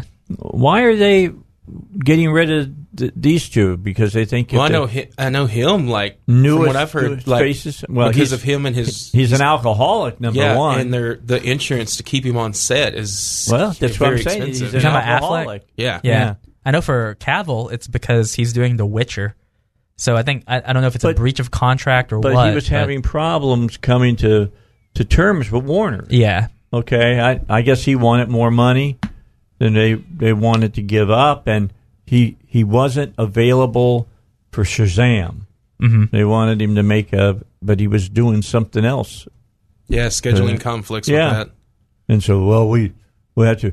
look at that mustache from Justice League. They could fix it their who way are you again going to have? Who are you going to have play Superman now? I have no idea. I think that he did a good job. Looks-wise, I think he did. Yeah. I don't know much about his acting. I've seen him in a couple of things. Like, I think he was in The Tudors, and he did okay. Well, he was great in The Tudors, and he was really good, I thought, in Mission Impossible. I think that Superman it's such an iconic role because you can't just look the part. You have to You got to look like too. Reeves. Nicolas Cage. I'm just saying, you're not supposed to look like Superman in the comics. You're supposed to look like Chris Reeves when you do Superman. That's an iconic role again that we were just talking about. Yeah. The other one that we were thinking about too was curl perfect with him. So I might actually get this guy on the show next week, have him call in, but I have a friend who teaches up in Virginia, and we call him Professor Geek because he teaches. My kind of guy. You'll love him, man. He teaches a course, and part of it is like the archetypes of superheroes. And he was telling an interesting story last night. Apparently, after Batmania in 1989 with the Keaton movie, at that time Christopher Reeves was still alive. Even back then they were thinking about doing a Batman and Superman movie with Keaton and Christopher Reeve. Oh, that would have been awesome. It gets even better. Guess who else was alive at that time? Or still is alive, but Linda Carter. Oh, have her as Wonder Woman. Wonder Woman. And it just fell through because back then superhero movies were still not as big as they are today. Now, so sure. We can dream, you know. Yeah, that would have been kind of cool. It's crazy when you read into that Batman movie on how important it was to Warner Brothers and how much it was costing them at the time. Oh, Batman? Yeah. Oh, huge, but what it made for them was and how much Jack Nicholson got from the merchandise sales. It's like, wow. Still gets from the merchandise sales. Yeah. You know, his part in that was excellent. Look, Heath Ledger, I think we all agree, he was the epitome of what the Joker really was, but I thought Jack did a great job. Oh, 89 is still my favorite Batman of all time, hands down. I didn't like it more until I got older. I mean, I know it also came out at the same time as Ghostbusters 2, but I kind of like the Val Kilmer nipple. My favorite still is Batman Returns. It wasn't Val. I like Batman Returns also. Yeah. Uh-huh. I personally like Christian Bale as Batman. Yeah, I just thought that the whole dark part that Nolan brought to that was really, really good. There's one thing that every actor who's played Batman, there's one thing that they haven't captured from the comics, and because I always thought to myself, like, even though I really like Keaton, what is it that all these movies seem to be missing? And what they're missing is that Batman is considered the world's greatest detective. He figures stuff out through his mental capability. And I think that that's one thing that actually Keaton got right that Bale's performance did not manage to capture. Because at least in Keaton's performance in 89, he had to figure out kind of how the Joker's toxin was working. And he found out that it was the mixture of all these chemical compounds. Right. Christian Bale's Batman, he's honestly kind of an idiot where he's always asking Morgan Freeman, like, hey, how does this work? How does this work? Like, how is this going on? So I think if you're looking at quintessential Batman, the animated Batman is like the iconic Batman for that type of thing. But just from actors, I mean, I think it's a good toss-up between Keaton and Bale. See, I like the whole thing in the Bale thing with Rajah Ghul and all of that. Mm-hmm. I just like that whole mythology of that, and I thought it was really well done. That's why probably I'm such a big fan of Gotham on TV. I just think that show is awesome. I really like that show. I mean, it diverts from the original, Batman. I mean, they've written their own mythology for that show, but still, it's pretty doggone good. I think The Gifted comes back soon too. That's not bad either. That's a pretty doggone good show as well. Especially those last 2 episodes when you get like the reveals and you find out some of your favorite characters are in the show. Yeah, and that could be in the show. And you're just like, oh boy, this could get interesting. Because I mean, spoiler. I mean, when you find out, the one girl, and then it has 3, and then you find out, oh, they're the Stepford Cuckoos. But then in the captions it says Frost triplets, and then the next episode said the Frost sisters, and they talk about, hey, they could have Emma Frost this season. Mm-hmm. Because they kind of messed it all up in the movies. But see, my whole problem with comic movies like that is I'm not into comics after the 70s. Mm-hmm. I mean, I'm into the X-Men when they first started and stuff, and when Wolverine just joined up and the Avengers, and see, we haven't even had Wolverine in the Avengers yet. No, and that's kind of a more modern concept too, because that's what got me into the Avengers. That was like a 2005 kind of thing. Is it really? Yeah, I thought it was before that. Oh no, that's when New Avengers happened. Okay, so I must have been drinking or something when I did. No, I've been a now he joined the X-Men in like 75, but New Avengers didn't happen until like 2003, 4. And then I was a big Fantastic Four fan, which they just brought back, and they've never been able to do a movie worthy. I mean, the first one was The Incredibles was okay. Yeah, there you go. Can do that. I love The Incredibles and Incredibles 2. Those are crazy. I haven't seen the second one. Oh, it's not bad, man. It's pretty good. My nephew kept buying it digitally on my Vudu account, so I had to email him twice. Please refund me. Yeah, he was wanting to watch it, but it's not out yet. Yeah, I had my my grandson sitting next to me yesterday, and they were just showing scenes from that movie, and it was the little baby. What's his name? Jack. Yeah, taking on the raccoon. God, that's a great scene in that movie.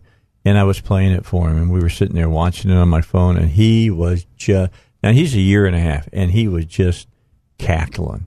He thought it was great. He'd laugh, and then he'd look up at me and smile, and he was just having a good time watching that. When the raccoon got all... He was being Jack. Yeah, when he got all tied, when that raccoon got all tied up in the lawn chair, you haven't seen it, so you don't know what I'm talking about. And Jack bursts into flames, and he's walking towards him, and that raccoon's just fear in his face. It's great, really. And then he knocks over the the grill and all the charcoal stuff. Heffy, I don't know if you heard it when if you're driving over here. Have you seen Christopher Robin?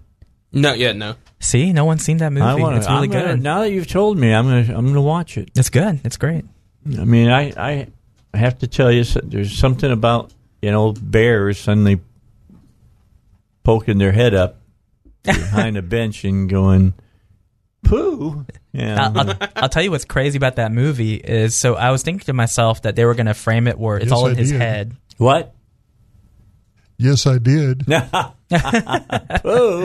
Yeah, I get it. Yeah, I gotcha. So what they do in the movie, though, is they frame it where the 100-acre wood, it's a real place. It's a magical place. Okay. So it's not just in his head.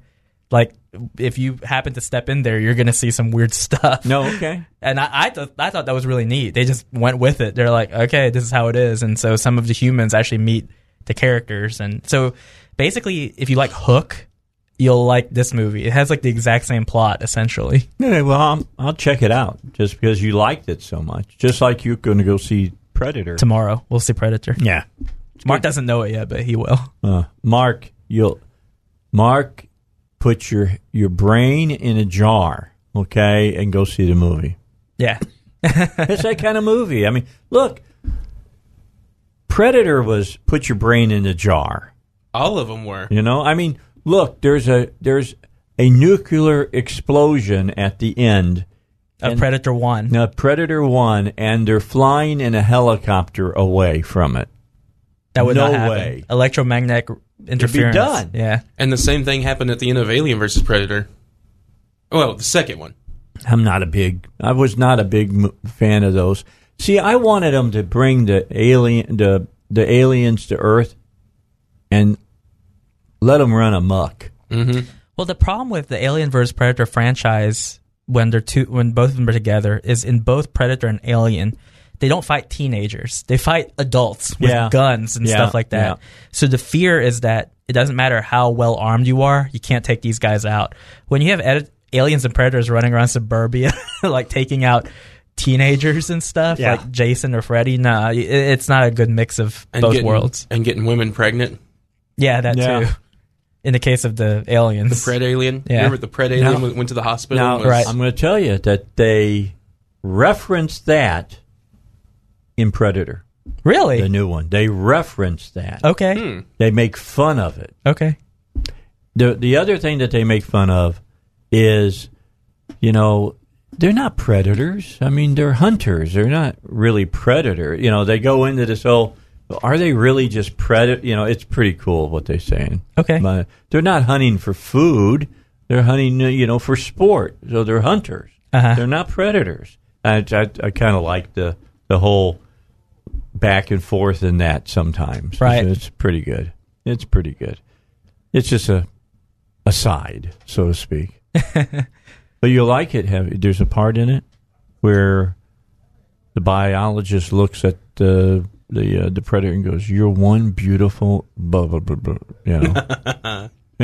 I can imagine what he said. He gets it. Between aliens and predators, which one do you like better, Heffy? Oh gosh, that's a tough. I would almost say Aliens. Me too. Oh, I'm a bigger Alien fan. Because it seems like that first Alien movie, they're terrifying, fantastic. Especially Aliens, because you got the first one, which is a horror, which is a haunted house in outer space, and the second one they just turned it into a big all-out action movie. Oh yeah, it was great. I really and it's aged well because you can still go back and watch that. Yeah, I was a huge fan of that first movie. Although they stole their ending to that movie. Alien 1? Yeah, from an old Marshall Thompson sci-fi movie. Marshall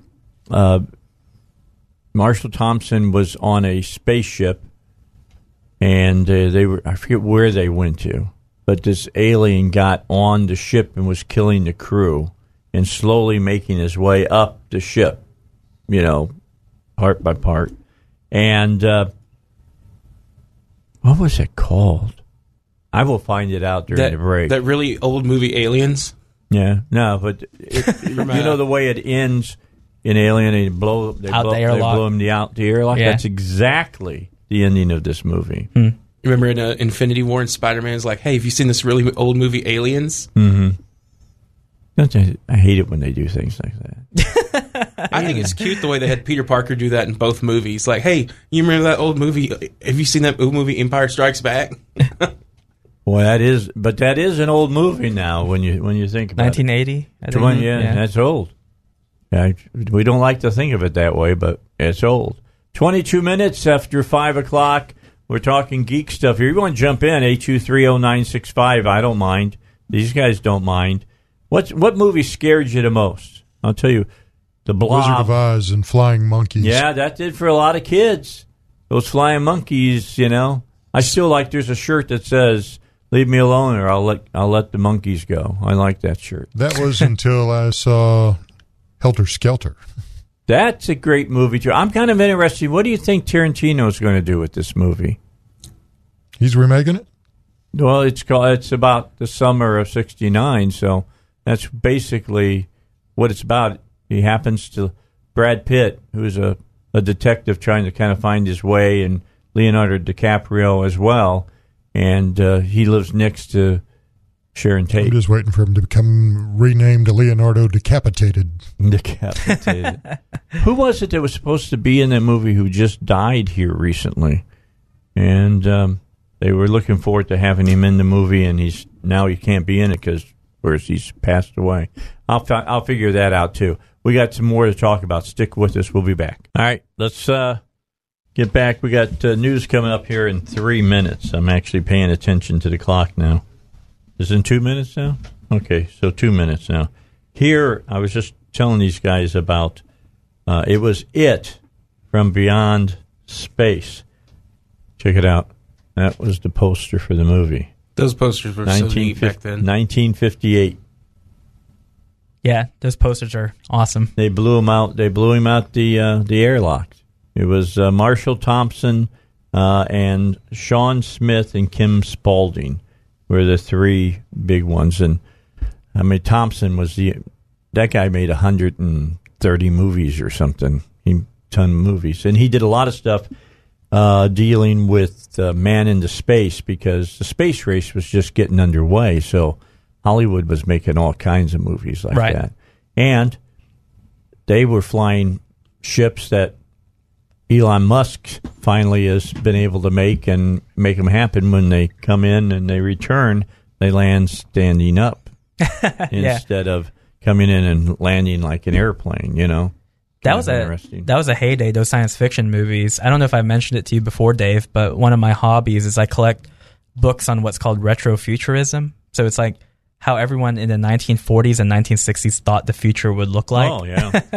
The Jetsons and all that with flying cars and rocket ships. It was a very optimistic time, but that was a good time for science fiction. Even I, though, was smart enough to know that if George Jetson's car folded up into a suitcase, you could not just reach down and pick up the suitcase. That's true. Not unless it's like super lightweight. It's like the DeLorean. It's like a car made of aluminum, essentially. Like a while when Iron Man, whenever his costumes would come out of the suitcase like that. Yeah, that's what I'm saying. But you just check your brain at the door. It's a comic. It's a movie. It's the Dave Elswick Show. Let's see what's going on in the news, and then we'll return for our final half hour. All right, I want you to just visualize something for a moment. Middle of the night, you know, nature calls. You get up, you're making your way into the restroom, and you hit water. I'm not talking about your water. I'm talking about on the floor. I was going to say, dude, if I couldn't get there fast enough. I'm just saying. You know, you got a toilet that's overflowed, or maybe the little wax ring underneath has started to leak or whatever. So what do? Well, if you need somebody in the middle of the night, now all you got to do is to go to aeroplumbing.net on your smartphone and click it, and you'll be in touch with them. And no matter what time it is, there's somebody on call. They'll come out and take care of you, and they'll do a really good job of it. But and they'll make sure that you're satisfied with their work because they have a 100% satisfaction guarantee. If you're not 100% satisfied with their service, they have provided to you, they'll refund all of your money. Also, If the plumber would smoke in your home or swear in your home, doesn't wear the shoe covers that they have for their shoes, or you find out they've not been drug tested, you don't have to pay for the service. That's Arrow Plumbing. So plumbers that I use, they are well trained. They do the job. They do it well, and get in, get out, and they're finished. That's arrowplumbing.net, or just go Google Arrow Plumbing. All right, let's finish up. You know what that reminds me of? What's by that? the way? What? Have you heard what a lot of people are doing with their collectibles in the hurricane? They're putting them in their dishwashers. A lot of their comic books and collectibles that they don't want damaged, they're putting them in their dishwasher. Why? Because it's watertight. Oh, well, that makes sense. Because water doesn't get out of your dishwasher and doesn't get in your dishwasher other than through the pipes. That's kind of smart. It is, but how much? I mean, you have to take the trays out and stuff, right? Well, I've seen some people have pictures do that, and I've seen some people setting their stuff like up in there like that. Smart. It's like having your own little safe. Mm-hmm. Mm-hmm. That's a smart move. Somebody did some thinking about that, didn't they? Because you're right. You can't get water in it. You can't get water out of it. Yeah. Now, how about you, Dave? When you go to Florida, you're not in the path of a hurricane, are you? Nope. We are not. I checked it because the time we're going, it's hurricane season right now. Mm-hmm. In fact, this is the hottest part of hurricane season. And no, we've got Florence right now doing its thing over on the East Coast, and it's turning to the north and not going to the south, so we don't have to worry about it coming through Georgia or something like that. It's going up towards Pennsylvania and Indiana and Ohio. So I hope none head to New York within the next few weeks. Yeah. For New York Comic Con. I think it was 2 years ago, the Remnants. There's 3 of them out there. There's another one that they're watching right now. The third one that was out there is kind of going off into what most of them do. They go out into the Atlantic and die in that cold weather, water, because the Atlantic Ocean is much colder than the Pacific Ocean, as they found out in Hawaii, as that hurricane built up big time fast. Yeah. Because it had warm water to feed off of. Imagine all that lava flow that they've had all this year, and then they get a hurricane hit, and then all that lava got 40 inches of rain. Cools off. Yeah, I'm wondering if it did. I haven't heard anything. I'm wondering if there's a big steam cloud, because wasn't it the Big Island that took the big hit? I thought it was. Was it? I have a friend who lives in Oahu. Yeah, I thought that they took a boom. You know, they had all the rain that came in. I just wonder if there's this huge steam cloud that really hot lava. That's been kind of interesting. So what movies are coming out that you're stoked about? I know that Josh? weekend in 3 weeks, Venom will be out. Yeah. When? 3 weeks? Yeah. Wow, I didn't know it was that kind soon. of I think Tom Hardy's going to be good in it. And they gave it a PG-13 rating. Yeah, they really wanted that. Yeah, and Eminem is like getting some of the main songs for it. Oh no! Now I don't want to watch it anymore. Yeah, that bothers me. Yeah, that kills me. Sorry, I had to break in on this, but you're going to get down to Florida about the time that Hurricane Hank blows in with the big blue wave. Oh, come on now. The Geek Squad can't get a big blue wave out of Hurricane Hank? Yeah, well, no. Big blue wave in November, maybe, but that ain't going to happen either. I'm lost. You lost me here. Hank, the big blue monster? Marvel? Marvel. No, I'm lost. Nope. I'm lost too. No. Which one? I wish we were on camera right now. This is funny. I think Russ's nerd cred is bigger than ours. I don't know what this is a reference to. Yeah. Is he talking about the Beast? Yes, the Hank Beast. McCoy? Beast. Yeah. He's talking about the Beast. Okay. Yeah, he's not coming in, man. I refused. I told him go over on the East Coast.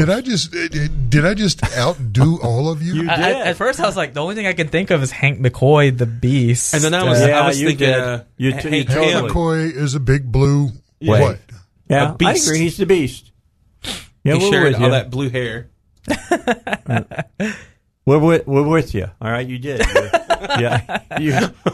You caught us off guard and unprepared. I'm looking I'm looking at. At first, I was like, he's "Is there a feeling shark pretty named good Link? about himself right now. Look at him, man. I know. He's strutting around in the Russ studio. triumphant. He gets a cupcake. Already done that. He already ate the cupcake. Then he gets a You extra can one have and an one. insulin There's shot. another one back Oh, there's there. there's cupcakes. I could go for a cupcake. I know, yeah. You can always go for a cupcake. But yeah, that's I don't know. So you're interested in Venom. Yeah. You think Tom Hardy's the right guy to play that part? Hopefully so. I mean, look how he came out with Bane Well, he was really good at in that Bane. other movie he did that I can't think of. Mad Max. Yes. Fury I Road. thought that he was great in that TV series. Which one? The one where it's kind of in Victorian England or whatever. It's not Bronson, is it? No. This is not a movie. This is TV. This was on Netflix or something. No, it wasn't Netflix. It was Penny. No, that's not Penny Dreadful. He wasn't in Penny Dreadful. I can't think of the name of it now. It took place in England. Well, yeah, look up the worldwide then internet for help. America. It's not Hell on Wheels. No, not Hell on Wheels. Come on. Is it the one with Jude Law? No. Okay. I'm going to quit guessing here. Speaking of that, Hellraiser was one of those scary movies growing up. Yeah. Pinhead. They're getting ready to that's another one they're going to read. Because that was one of those demonic things. Because, when you're a kid and you came in from church or whatever and it's dark outside and you hear sounds and you think there's a demon out there coming to get you. Cenobite. It's going to come get you. Oh, God. That thing was so scary. The Cenobites. Now, I'm looking forward to Venom. The other movie I can think of is Mary Poppins, but that comes out in December. I'm really looking forward to that. I'm interested in that one. Is there a Star Wars movie coming out this Christmas? No. They're all on kind of hiatus right now. I know that I think they axed Taboo. I don't know anything about that. It was a TV series. It's very good. I know that they axed the expanded stuff, so like no more solo movies for the time being. Oh wow! Because I thought they were making that into a trilogy, and I know that for the ongoing series, I know that it's not like in development heck right now, but it's I don't know. There hasn't been much movement as far as where they're going to take it or anything. It's kind of interesting. I was thinking of Tom Hardy and some of the things that he's attached to. Splinter Cell. They're going to make a movie of Splinter Cell. That's a Tom Clancy video game. Then he's got Mad Max, the Wasteland Max Rockatansky. Mm-hmm. Okay, so there's another Mad Max movie coming. Who's directing? Not Miller, so I don't know. Fonzo, he's playing Al Capone in that. Okay. And then he's playing Al Capone in a secondary movie called Cicero. Oh, wow. So, interesting. A lot of stuff going on with Tom Hardy. He's a great actor. That makes me want to go to that gangster museum one day. Which one? The one in Hot Springs. Well, I've been. Have you? Is it good? It's okay, yeah. It's a good hour and a half. There's that one and the Galactic one. I didn't know there was a Galactic one. Yeah, called it's a geek Star Wars museum. Yeah. Okay. I went to it. I didn't pay. I decided not. It didn't look. I kind of see in the back.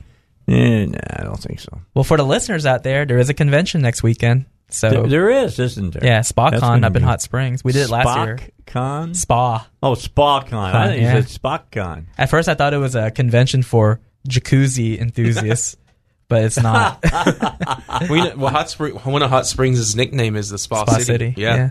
But it's a great convention, so if anyone I'll be up there, so if any Dave Elswick listeners wants to say hi to me next weekend up in SpaCon, we will be there for sure. So it's like a week from today? It's a week from today. Well, actually, no, it's a week and a day from today. Okay. It's next Saturday to Sunday. I need to look up the guest list again. It's pretty good. Veronica Taylor's going to be there. Oh, yeah, that's a Pikachu. Pikachu, yeah. And is it Pikachu or Ash? Ash, yeah. That's right. Yeah, say it right. Pikachu. Yeah. You know what's funny? I didn't realize until when I was an adult, but the theme for Pokemon is you got to catch them all. And Ash's last name is Ketchum. So Ash Ketchum. You never noticed? No, I didn't notice that until later. Oh my goodness. Yeah, I'm trying to...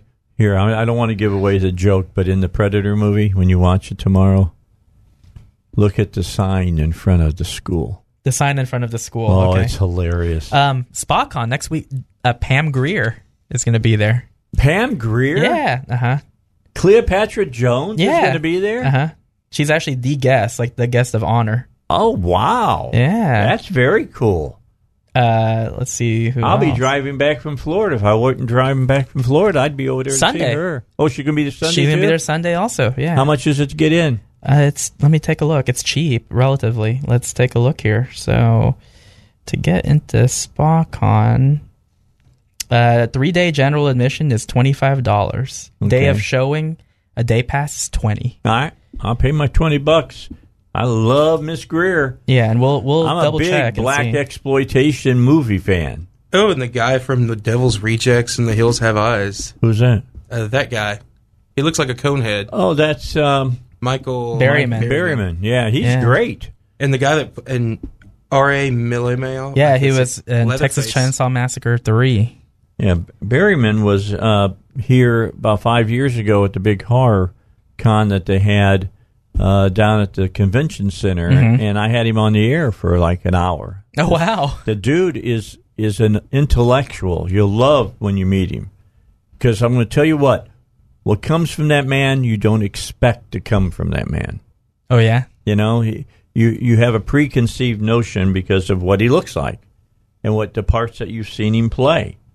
I mean, all the parts you've seen him play, his dialogue is, and all kind of stuff. So that's kind of what you expect to come out. Yeah. And it's not that way at all. Uh-huh. He's a very cool guy. A lot of fun. All right. We got to get a break in. Final break. We'll be back. Finish it up. Tim's here. Josh is here. I'm here. We'll come back. We'll see who else is going to be there at the SpaCon when we come back and where it's going to be at. Dave Elswick Show. All right, back. Final segment here at the Dave Elswick Show. And I wish, I'm just telling you, Russ, I wish I could read some of the movie posters from Pam Grier's movies. You know, The Big Dollhouse, Women Behind Bars, those kind of, just, they had them in cages, but they couldn't cage their lust. I mean, I'm just saying. That's back in 1969 to 1972. There was no such thing as #MeToo. I would love to sit down and talk to her, have an interview with her to talk with about Pam Grier? That. Yes. Just cut your vacation a day short. Yeah, I can't do that, man. My wife is sitting down the hallway. Uh-oh. She hears that, man. She'd go nuts. Yeah, I don't think that's going to happen. That's when you do like that one kid. Listen, Linda. Listen, Linda. Yeah, that's. We'll send that one Comrex with you. Oh, wait a second. We'd have to get the other end down there. Yeah, it's great. I just looking. She was really and still is very beautiful. Pam Grier. Here's a good picture of her, guys. Just I'll bring it up for you. Oh yeah. Awesome looking. That foxy Cleopatra look. Yeah, foxy. But she was Foxy Brown. Yeah. Yeah, she's Foxy Brown. Just saying, she was the actress. She's a song. She writes the music to some of her movies and is a writer. And I'm sitting here. She was born in 1949. She's from Winston-Salem, North Carolina, one of 4 children. And her father, Clarence Grier Jr., was an Air Force mechanic. You know, people that came from, how shall we say, blue-collar backgrounds. Humble beginnings. Yep. And she's been in 122 movies. Wow. A lot. The last one that she was really, everybody paid attention to her, was the Tarantino movie. Was that Foxy Brown? Jackie Brown, yeah. It was in it. So, yeah, she's a hard-working woman, actress. Did a great career. Still has a good career. She's still doing things on TV and stuff. Oh, okay. You know, people wouldn't recognize her for who she is now. That doesn't. Not a cinephile. Mm-hmm. You know, I might start collecting some of the real black exploitation movies that empowered black actors and actresses back in the late 60s, early 70s. Actually, let's tie this all together. There was a meme going around Twitter today, and I just got such a kick out of it. Everyone is so big on diversity nowadays, and they, I don't know if it's because young kids have just sip the Kool-Aid, but a friend of mine shared a picture of the cast of Predator with Carl Weathers and, Jesse Body Ventura. And, you had basically two African Americans. You had they had the Native American. There was, the Native American. Uh-huh. They had the other black guy that was in it, too. Yeah. And so you have, and look at like Police Academy, for example. We've had diversity. And honestly, I'll say it. I think in the 80s, growing up, there wasn't an issue. Race was not an issue, and everyone just kind of now. No. And I think it's just them politicizing it. So you look at the black exploitation movies from the 70s all the way up through the 80s, and how we've integrated other cultures, ethnicities, and races into our fiction. And it wasn't a big deal. You just did it, not because it was political or because you wanted to score points, but just because it was like, motley crew of individuals. Let's get a couple of these people in here and these people in there, not because of politics, just because, heck, it's just good storytelling. Then the kids today, they don't get to see Song of the South. Do you own it? I have it. You know what? I got a copy of it as well, and it's got of course, Academy Award-winning song in it. When I saw it as a kid, I think that was the last time that they put it in the theaters. Really? Mm-hmm. How's your copy like, Dave? Is it good or is it? It's pretty good. Okay. I mean, mine's not. That's one of my first memories as a kid, is going to see that at the theater. Because I remember him coming out and the animated birds flying around him. Yeah. Yeah, it's a good movie. Mm-hmm. It is. It's a good movie. By the way, Bill Duke is who we were thinking about. Okay. I can show you a picture. Remember him? Oh yeah. Uh-huh. You remember him? Oh yeah. He was in a lot of movies through the 80s and 90s too. Yeah, and he was something I know he really recognized him from the Predator. He was the one that was always freaked out about everything that was going down. He's like, I can hear it in the trees. Yeah. You want some candy? Oh, there's a great horror franchise they should relaunch, Candyman. Yeah. I think they are. I think they're remaking it. Yeah. I think I've seen something. Are they bringing Tony Todd? Tony Todd in? I don't think so. I think it's someone else. They need to give him some kind of a walk-in or a cameo, He was really good in that movie. Mm-hmm.